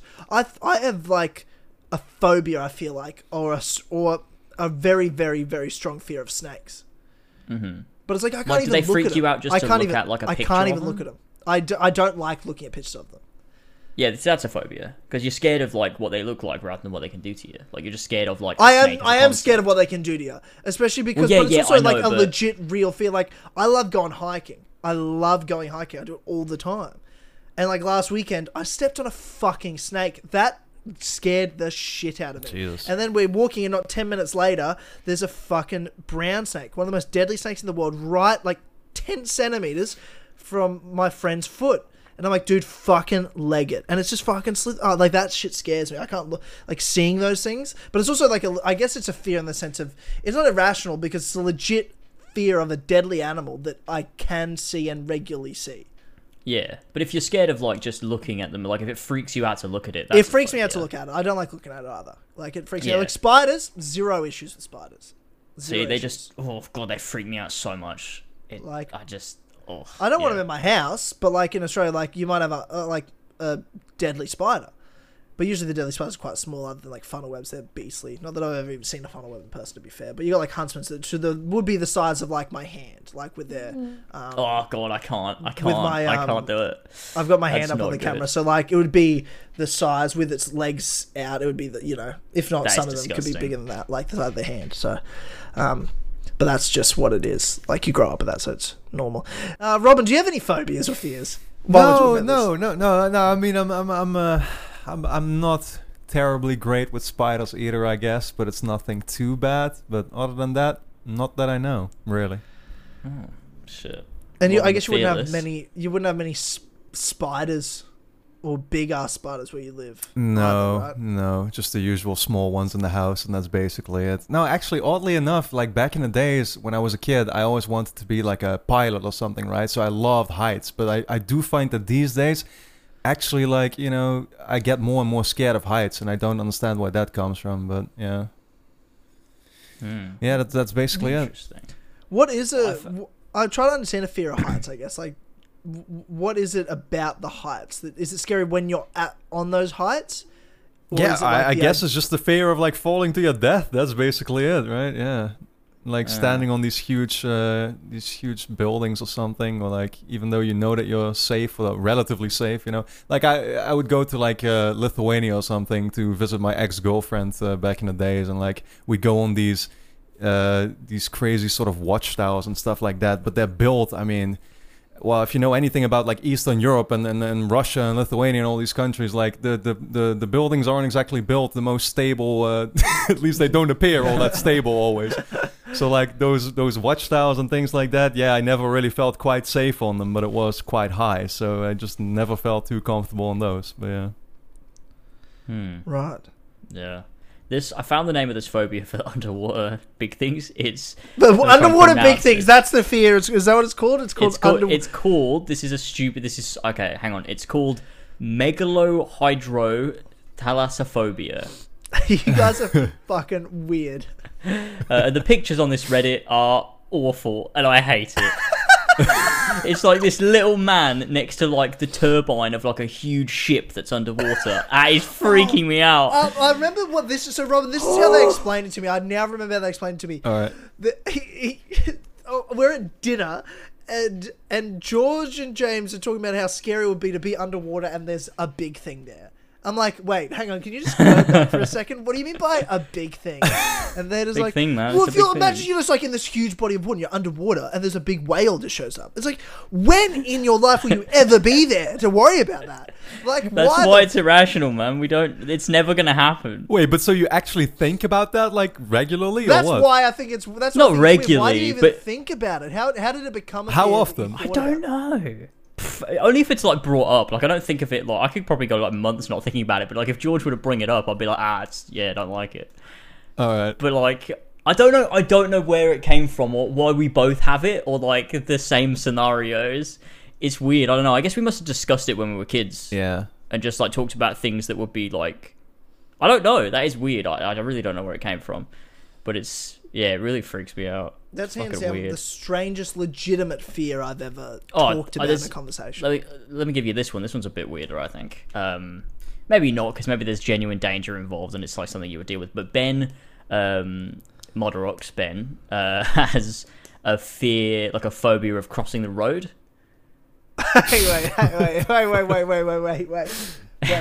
Wait, hang on a second. You better never go outside then. What do you mean? This is a thing he's told us. He has a phobia I've of crossed crossing the road with him before, so I don't know. He's not that afraid of it. No, but he's told us this the thing. He has a phobia of crossing the road. A phobia of crossing the road. Yeah. Like, I guess he thinks like maybe a car's going to come out of nowhere and get him. I don't know. You have to talk to him about it. That's what he said, though. Bizarre. Oh, man. And I've crossed the road with him before. Crossed the road with him too, I think. Definitely. I'm sure we have, yeah. Definitely. Maybe On a night out in Northampton. He was crossing the road. And he was really terrified. You never knew. Wow. Imagine, like, he's just sweating. Like, as he's like, oh, boys, make sure we go to the traffic lights. Like, what? Why there's no cars? Make sure we go and also, to the there's traffic no lights. traffic lights anywhere. He's like, yeah, there's one like 2Ks up the road. It's like, well, fuck.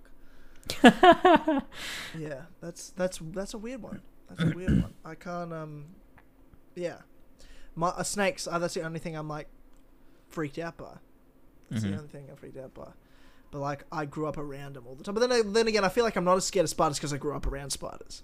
Whereas, like, I grew up around snakes as well. They'd be in, like, my backyard or in that. There was a baby brown snake once in my house. Like, that was the scariest one. Like, I remember turning around from my couch and there's a baby brown snake. And the thing about snakes is, it doesn't matter whether they're a baby or a full grown, they're just as poisonous. So a baby brown snake will kill you. In fact, they'll probably inject more venom in you than they need to because they don't know how to, like, properly... how much they need to use, because once they use their venom up, it takes a while for it to like sort of refuel itself in a sense, and like brown snakes and or full grown snakes tend to know how much they need to like kill their prey, but also have enough still to in reserve, whereas a baby will just fucking throw it all in you, so you if anything it can kill you faster. So and that was like, I was like, I think it was at my parents' house, and I was like, I can't wait to leave. I can't wait to leave. And I was just like, all right, Mum, Dad, I'm going home. Fuck this. God, snakes are the weirdest, like, evolved creatures. Like, they're so deadly and, like, so, like, good at what they do, fucking, like, murdering people. But they're just, like, this, like, fucking slither. Like, they look like a fucking belt. They're just, like, slithering along the ground. Like, what? How does that happen? How do you evolve to have, like, no legs and just be that good at shit? They look like a stick. Like, they look like a stick. And that's why I stepped, like on last week, I stepped on one. I was walking because there's sticks on the ground. And then how did it not bite you? Did you step on its head? It was we were walking and it was sunbaking. And then we were just walking. So it kind of probably heard us coming. And when we're hiking, we'll, like, do quite heavy steps, depending on what sort of area you're in. And especially once we hit this area that was a bit more sunny, you sort of know this time of year is when snakes sort of coming out of hibernation. So you'll step real heavy because you want them to know you're coming, so they sort of move. That's, you know, your heavy steps, so the snakes sort of know you're coming because they feel the vibrations. That's sort of how they hear, is those like ground vibrations. So for whatever reason, this little thing was sunbaking and sort of, because he was quite a small, like this, the one I stepped on was like a baby-ish one. Whereas the later one we saw was full grown, so it knew we were coming. It was like, I know what's happening, I'm getting out of here. Whereas the baby one was probably just sunbaking, going like, oh, I feel some vibrations, whatever. And then I stepped on it, and it sort of just freaked out too. It was sort of like, what the fuck? And then I literally, like, because I looked down, because I sort of saw something in my peripherals move. I looked down at my feet, and this snake sort of just, because I stepped on its sort of back tail part, and it sort of like head just sort of jumped up, like freaked out. It was just scared shitless too. And then I like literally like a cartoon jumped up in the air, somehow running in the air, and then just fucking sprinted. My phone flies out my pocket, and my mate David's just like laughing at me, like, bro, that thing was. He's like, I'm like, what was it? Fucking what happened? And he goes, it just ran off because it was more scared. Well, he goes, usually it would be more scared of the person, but then it's you, so you were way more fucking scared. Oh, I was so terrified. It was this little fucking baby snake. And it was camo green. It was like a green tree snake. Probably not even poisonous. But that fucking brown snake. Fuck, man. Like, it was more scary seeing a brown snake than stepping on a green tree snake. Like, that by far. Like, I was like, and we were this is a 5-hour hike. So we're like halfway into it. And, knowing that, we're halfway now. So we have to go all the way back anyway. There's no... Like, fuck this, I'm not doing this, I need to go, I can't fuck it, I'm not dealing with fucking snakes. It's like, I still have to go back. The only way to the car is to go back. But so Tyler, hearing all of this, I imagine Bog Snacks must be your most anticipated game, right? I'm gonna say fucking no. It's definitely my most anticipated game. I can't wait. Oh, God. I thought I recognized your voice in it, too. Yeah, no, no, I'm all set. I'm all fucking set. No, I can't, right. Dude. I legit can't do snakes. Hey? I can't do them. Yeah. I'll just leg it. I want to be as far away from those things as possible. As much as I love going out and hiking, I love the wilderness. I love climbing mountains and shit. Like, I love that, but snakes ruin it. But you got to face it. Like, and that's what I said. Like, I was saying this to Dave. It's like, dude, I'm scared shitless, but I'm not letting it make me not hike and not go out. Like, I'm not letting that happen. I've still Imagine you never left your house because you were so scared of, like, maybe seeing a snake. Well, you have so many fears. I freak out that's why you will never leave your house. I'm like, you don't worry. One day you'll be scared of crossing the road too, and then it'll be just a fucking nightmare. Don't worry. This is why I live in the middle of my country, so I never come into contact with a large body of water. So I'm safe. All the way in here. I remember your mum going, James, you need to take Tyler to the beach. You need to take him to the coast. And you're like, nah, yeah, maybe. And we never Mostly because the English fucking coast is the worst place, and you never want to go there. Yeah, I'm like, all I'm thinking about is like, yeah, I bet the beaches here are awesome compared to what I'm used to. Yeah, the English beaches, you'd love them. You'd be like, wow, I never want to go home, ever. Yeah, I'm all set. I got all the beaches I need right here in England and not It's all in Australia. pebbles and stones, grass, and like cans of beer that have been crushed up and thrown on the ground. So, I love that. And cold weather. Like, I love that. Yeah, cold weather. Yeah, if you touch the sea, you just freeze. It's incredible, really. I love it. Unmissable experiences. That's pretty good. Anyway, this has been the strangest tangent, but I loved it. How do we get there, even?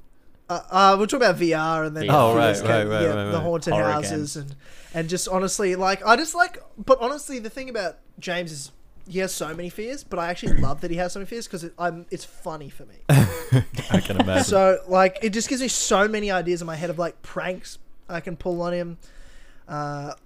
Like, I used to threaten before I went. The last time I went over, I was talking about bringing like a big toy spider, and just hiding it everywhere, and just being around the corner with the camera. It really we wouldn't have been friends anymore. I would have left the podcast. Yeah, that'd be my breaking point. Yeah. No, I'm gonna do. No way. Yeah. When I'm over in the UK next, I'm gonna fuck with you pretty bad, and I want to go into like some sort of haunted house. Well, that's it. I'm going to have to pull some snake shit, and you're going to be thinking you're hallucinating. You'll be like, what the fuck, there's no snakes here. But yes, and see, that... I'm going to get a real one. I think that's... Yeah, but the only real one you're going to get over there would be like a python, and they're not going to freak me out, because they're not venomous. The venomous snakes scare me. I'm going to find a brown snake. I'm going to find one. I'm going to let it loose. wherever you're If you let loose a brown snake, I'm going to punch you in the face. Oh, you're gonna... Well, he won't have a chance because you'll be dead, so... Yeah, true. Then who'll be laughing? You'll get your hands on a venomous brown snake. I bet you won't be scared of that at all. No, I'll be wearing gloves and everything. I'll be alright. I'll hold it by its neck and its tail. That's what you're meant to do, right? If I saw you hold a snake, I would be so impressed. I'll get one of those fork things they use where you put it around its neck and you're like... You know, it's going all bloody mental, but you're like, no, don't worry. I've got a fork around your neck, so... Yeah. You're okay. And then you let it loose, like, you know, in my room.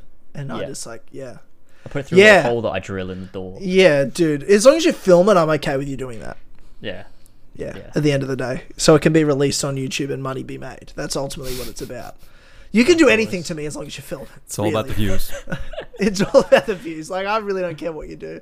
Whatever prank you want to pull, do it as long as you film it and then release it and monetize it. That's all that matters. It's about the views, it's about the money.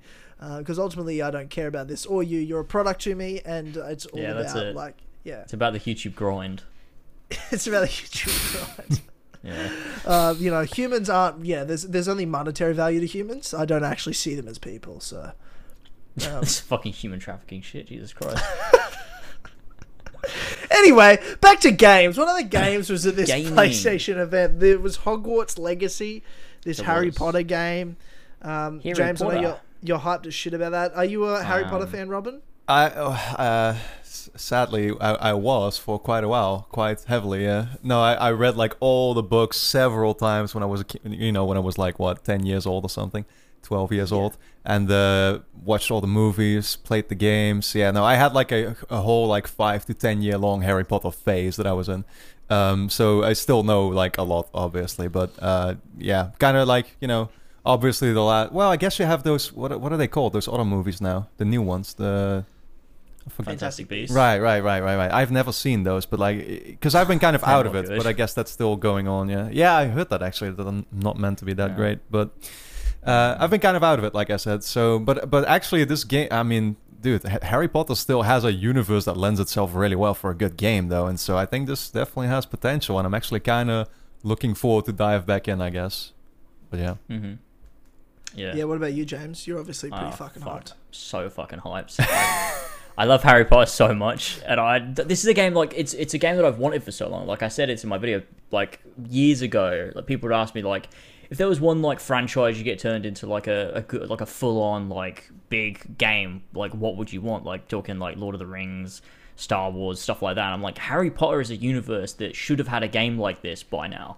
Like when you look at some of the old games, like Order of the Phoenix and Half-Blood Prince are the ones that stand out to me the most as like sort of a fully realized world, like where you can explore the whole of Hogwarts and it's depicted just like it looks in the movie, and like that was so cool to me. And so I was always like, it feels like they should have had a big budget AAA Harry Potter game by now, but they hadn't done it, and it was something I always wanted to see. So finally seeing this properly announced and like seeing what it looks like and everything, I'm so ready for this. It's such a good time period as well, like detaching it from the the original story of Harry Potter and being like, yeah, we're set in the 1800s. Like that's such a cool setting as well for like wizards and magic and shit. So yeah, I'm so fucking ready for this. It's gonna be great. Yeah, I mean, as you know, James, I'm not a big Harry Potter fan at all. Yeah, but you hate like, everything, so I do hate everything except for that's true. God of War. Except some for God of War and Yeah. Horizon. And Yeah, Horizon those are the God of two War. things that I you don't like. hate. Whereas I hate everything that's true. Yeah. No, like I read all the books as a kid. Mhm. Well, like the first book, my mum read the first book to me. I was like 4 years old, Mhm. 5 years old. Like it was like 99, 2000 when they were like first out, before the movies or anything. And I remember seeing the first one at cinemas and stuff. Like I used to love it when I was little. But I think the older I got in the later movies, I just wasn't into it. Like, I saw all the movies and stuff, but I was just sort of like, yeah, whatever. It's not really... I didn't enjoy those later movies, I guess. Whereas the early movies I really liked. And especially, like, Chamber of Secrets. The first 3 were my favourite books and movies. And the PlayStation 2 Chamber of Secrets game, I loved. So I'm trying to think... When I look at this game, I'm trying to think back to the PS2 Harry Potter Chamber of Secrets game. And be like, if it's anything like that in a modernized version, I'm excited. Like the idea of playing it would be fun, and it's its own story. I'll give the game a shot. For sure. But I'm not sure what's going on with what the fuck's going on with this J.K. Rowling controversy shit. Why is everyone upset about this? I've literally totally missed this. That's a huge fucking can of worms. But that whole thing we is don't kind have of to go, overblown, though. Like, you see some people... I mean, I saw, like, some people, especially in the industry, like, games journalists mention that. Like, you got Jason Schreier, I don't know if you know him, but, like, he was... Yeah, we know him. Well, we know him. Oh, yeah, I he bet was he so did. smugly tweeting a couple of weeks ago, like, oh, seems like a really bad time to announce a Harry Potter game. And then, like, all the people in the comments, like, yeah, they're gonna get so much shit, this and that. But then you look at the trailer and it's like 100,000 likes, 2,000 dislikes. Nobody gives a shit at the end of the day. They just want a good Harry Potter game, you know? Yeah, because who the fuck cares what J.K. Rowling says? Yeah. Like, at the end of the day, who Is she really involved cares? in the game at all? She's not, no. I mean, Then she'll why- get then- royalties, then- but Of Yeah, course of she'll course, get but, money, like, yeah. Yeah, but then again, like it would be weird to like if you don't like J.K. Rowling the person, why you'd be like fuck a Harry Potter game, like it's like if something came out about like J.R.R. Tolkien and then you didn't like the Lord of the Rings Amazon show they do. It's like, well, Tolkien's been dead since the 70s, so I don't know why you're upset with the Amazon show they're doing. I guess like, J.K. it's just- Rowling's not dead, so so So this this- so that like I Yeah, don't this know. Harry Potter game that has nothing to do with her and she's not involved in making. they just They don't want to have- give her money. I don't That's- even like that's what did she do? Like I'm some still trying to figure that transphobic out. thing? Yeah, it's a bit of a weird one. I like to a certain extent I get it, but to another extent I'm like I don't get it. It's a weird one. Like but it's not just like, you know, one side of politics though. It's been both sides when you think about it. Like she's just an insane person, sort of. Yeah, Like, she is a at bizarre this point person. she's upset, like, you know, majority, like obviously this is generalizing, like I'm trying not to get into politics because I don't want to go Yeah. down that fucking route again, but like we like won't. she upset like a majority, like, you know, left-leaning people this time. Right. But prior to that, she'd upset a lot of people on the other side of the Yeah. spectrum before, when there was that whole thing, because she went like fucking crazy down that route, talking about like how to deal with refugees, and like saying like, oh, we should be housing the refugees, but then she's not, and she's got like 15 mansions or whatever. Oh, yeah, I it's like, remember okay, that. you That's- fucking hypocrite. yeah. And then you've got like the whole thing with PewDiePie where she was saying that he was a Nazi. Oh my God. She really went in on that, and that was wild. Oh, I remember Um, that. Yeah, I do remember that. And now she's people are mad at her for being transphobic or whatever. And I'm not sure exactly what she said, but people aren't too happy with her about that. So Right. So is that what that then people are then mad at the Harry Potter game for that because of yeah. Okay. They just don't want to give anything to J.K. Rowling. They're like, Yeah, if I right, buy this okay. game, you're supporting her. You're supporting a transphobe. That makes you a transphobe. Or is it also so- like people? Is it sort of just ruined Harry Potter for some people as well? They loved Harry Potter, but now it's like sort of ruined for them. I just think feel some like I guess, yes. yeah. you try to like if you really enjoy something, try to separate the art from the artist in that way. Oh, I did But, that a long time ago. Yeah. Yeah, I could still very much enjoy Harry Potter. I don't think about J.K. Rowling at all. But to me, I have no problem with like people saying like, "Oh, I don't like J.K. Rowling, so I don't want to support this game." I mean, fine, that's their personal Yeah, choice. It's more about it's like telling fine. other people that For they sure. are wrong for like buying the game and looking forward to the game. Yeah, like, yeah. dude, let everybody Yeah. make that choice for themselves individually. You know what I mean?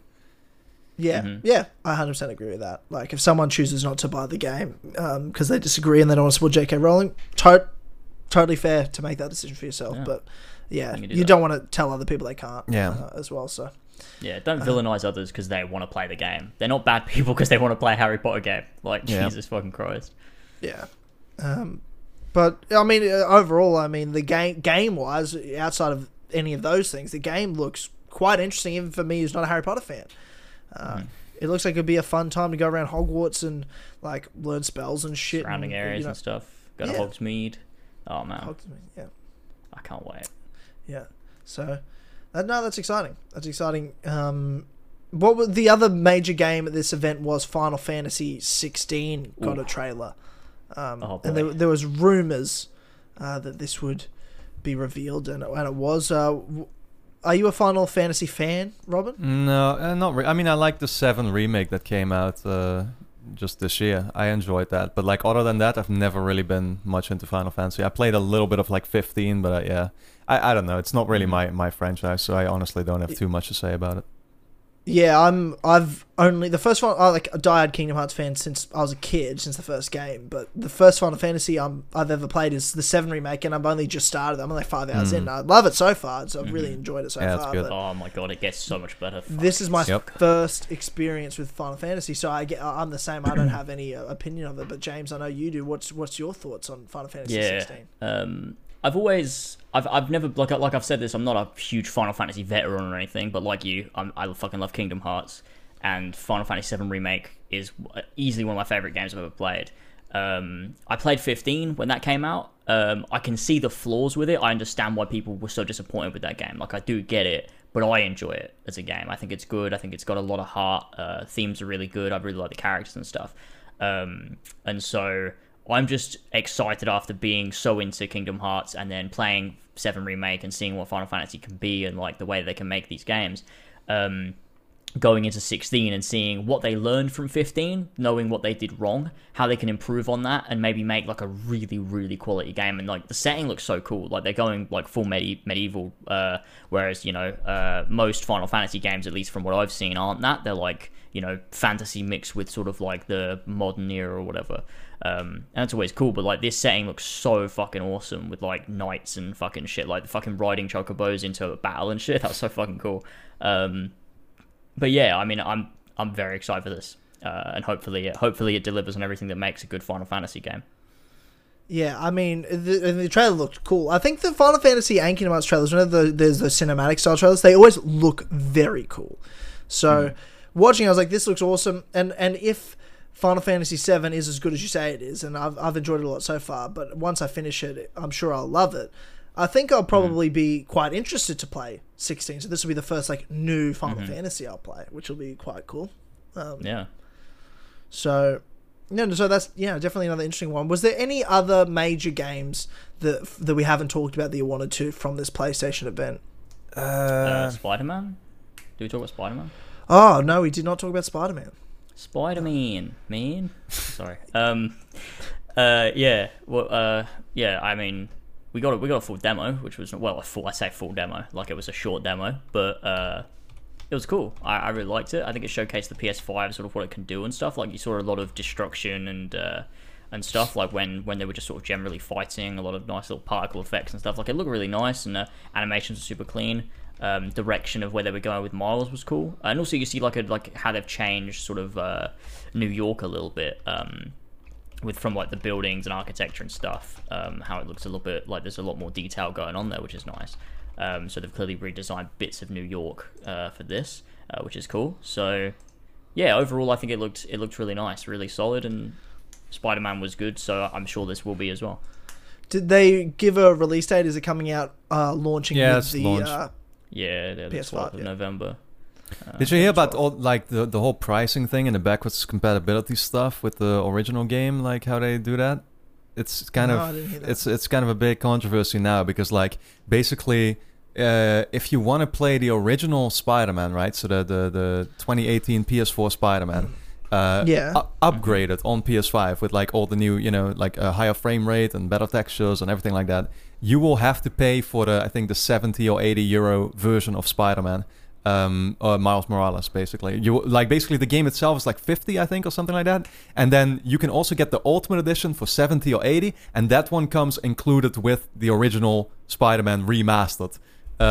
So they are essentially selling you sort of a patch for the game with like some slight upgrades, and you are basically forced then to pay like full price for it, which is kind of like. Yeah, seems kind of shitty to some people because there are other games like, for example, Cyberpunk, where they promise you like, oh yeah, all the PS5 upgrades and stuff, we'll just patch those in for free and you'll just get those. Whereas other publishers choose to like make you pay once again for those games, treating it like they're like different versions when they're really just like updates for the game, basically, right? So yeah, some people feel kind of dull about that. They're just performance enhancers. Like it's mostly. Bizarre to. Yeah, it's bizarre to recharge full price or even close to full price for older games on a new generation like it's a new thing when it's not at all. But that is the whole confusing thing about their message, is that they are saying like, yeah, we believe in generations, this and that, and so therefore we're also now going to make you, we're also going to charge you to get different generation versions for these games. Whereas at the same time, they're also like, oh yeah, but we're still putting the games on the PS4, and like the message itself is kind of two-sided. Yeah.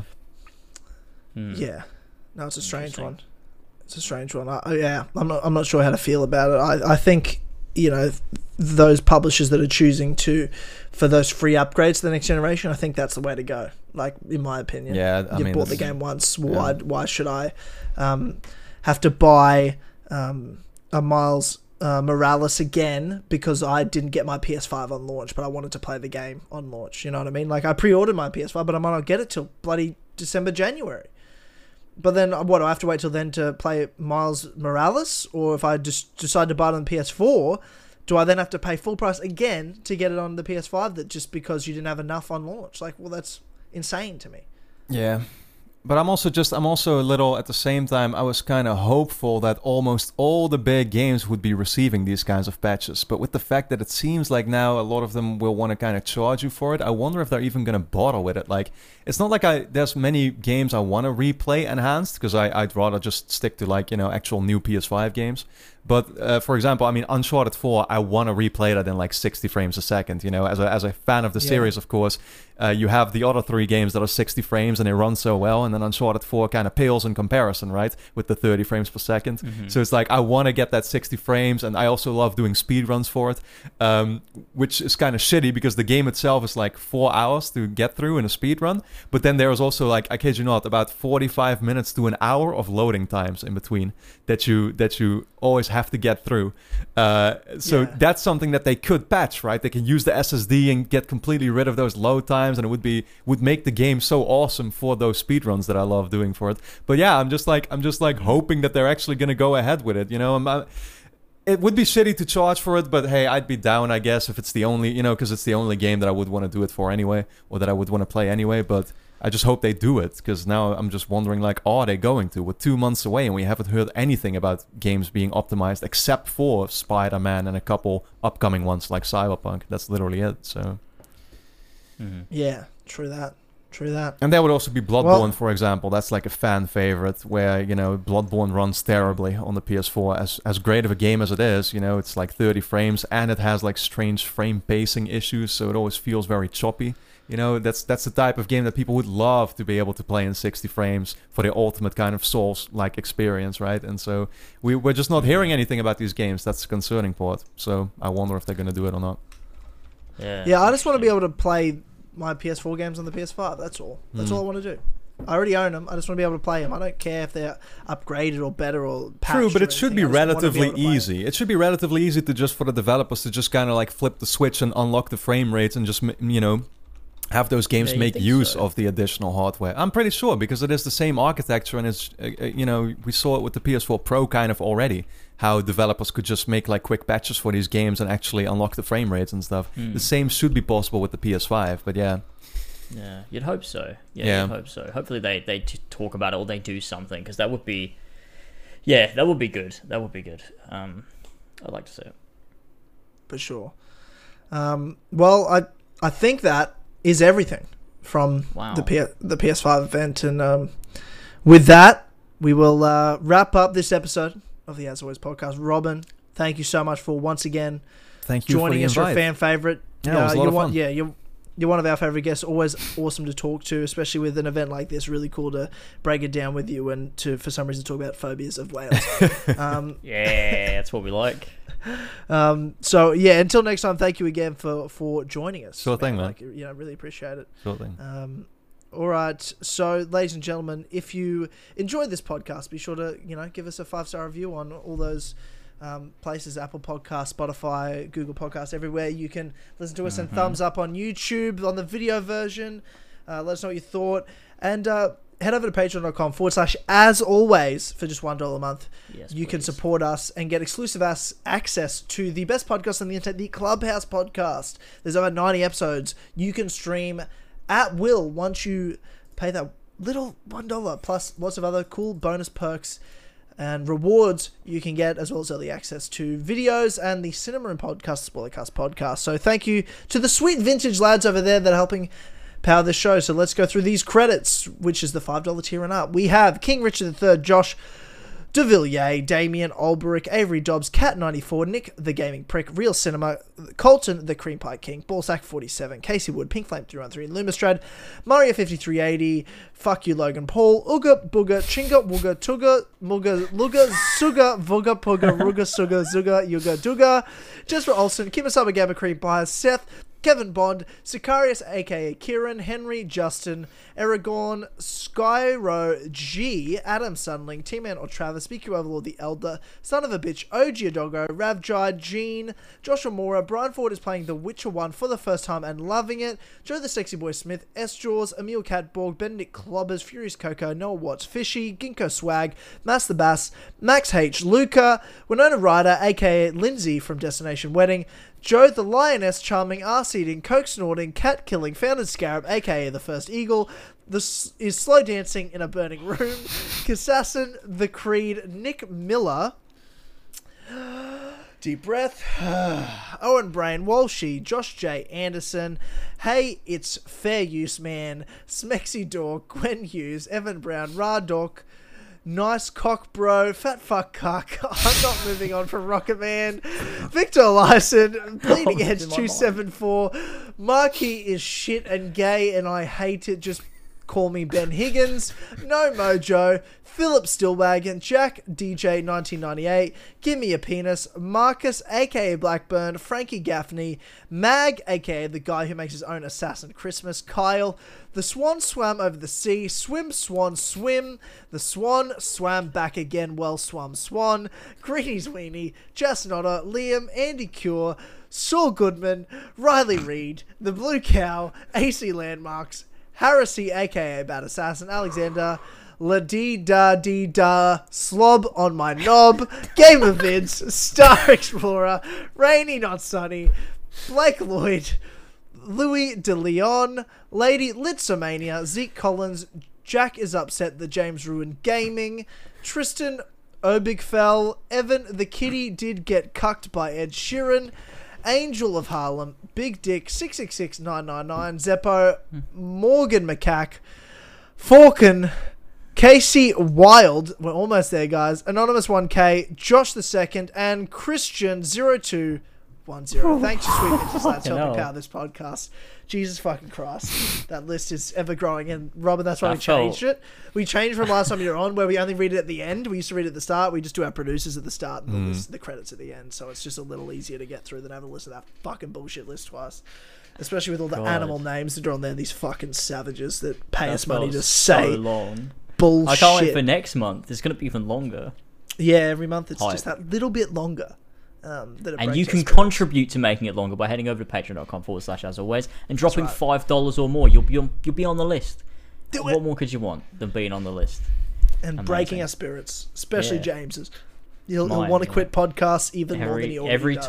Every time I hit that list, I just want to stop doing podcasts for the rest of my life. So add to that existential anxiety I deal with every day. Yeah, and then Robin will replace him. So if anything, if you want Robin to be on more, if you want me to get half the Patreon money, then please. Yeah, exactly. And which will be even more, because to break James, we're going to need to improve that list a bit. So so grow the list, break James, and then you'll get Robin as the co-host of the podcast in the future. So that's how we go. So do it. That's how it works. We promise. Anyway, once again, thank you, Robin. James, as always, thank you for being my co-host and joining me today. And we will see you all next week, this same time, for the Clubhouse Podcast exclusive patreon.com/as always. Guys, do you have any videos coming out the next week or anything going on that they should know about? PlayStation 5 video, youtube.com/Robin Gaming. Perfect. There you go. Bloody, what am I doing? I'm trying to work on a video for this Outer Worlds DLC, but my next big project is the Hearts of Stone retrospective, coming out on October the 16th, I believe. So, and 24 hours early on Patreon. So, amazing. Be ready for that. And I've got I'll be streaming the Horizon Zero Dawn again this week, and I've got a Fable video as well coming out. So, all right. That's great. Thank you for tuning in, ladies and gentlemen. We will see you all next time. Goodbye. See you later, boys. Bye bye.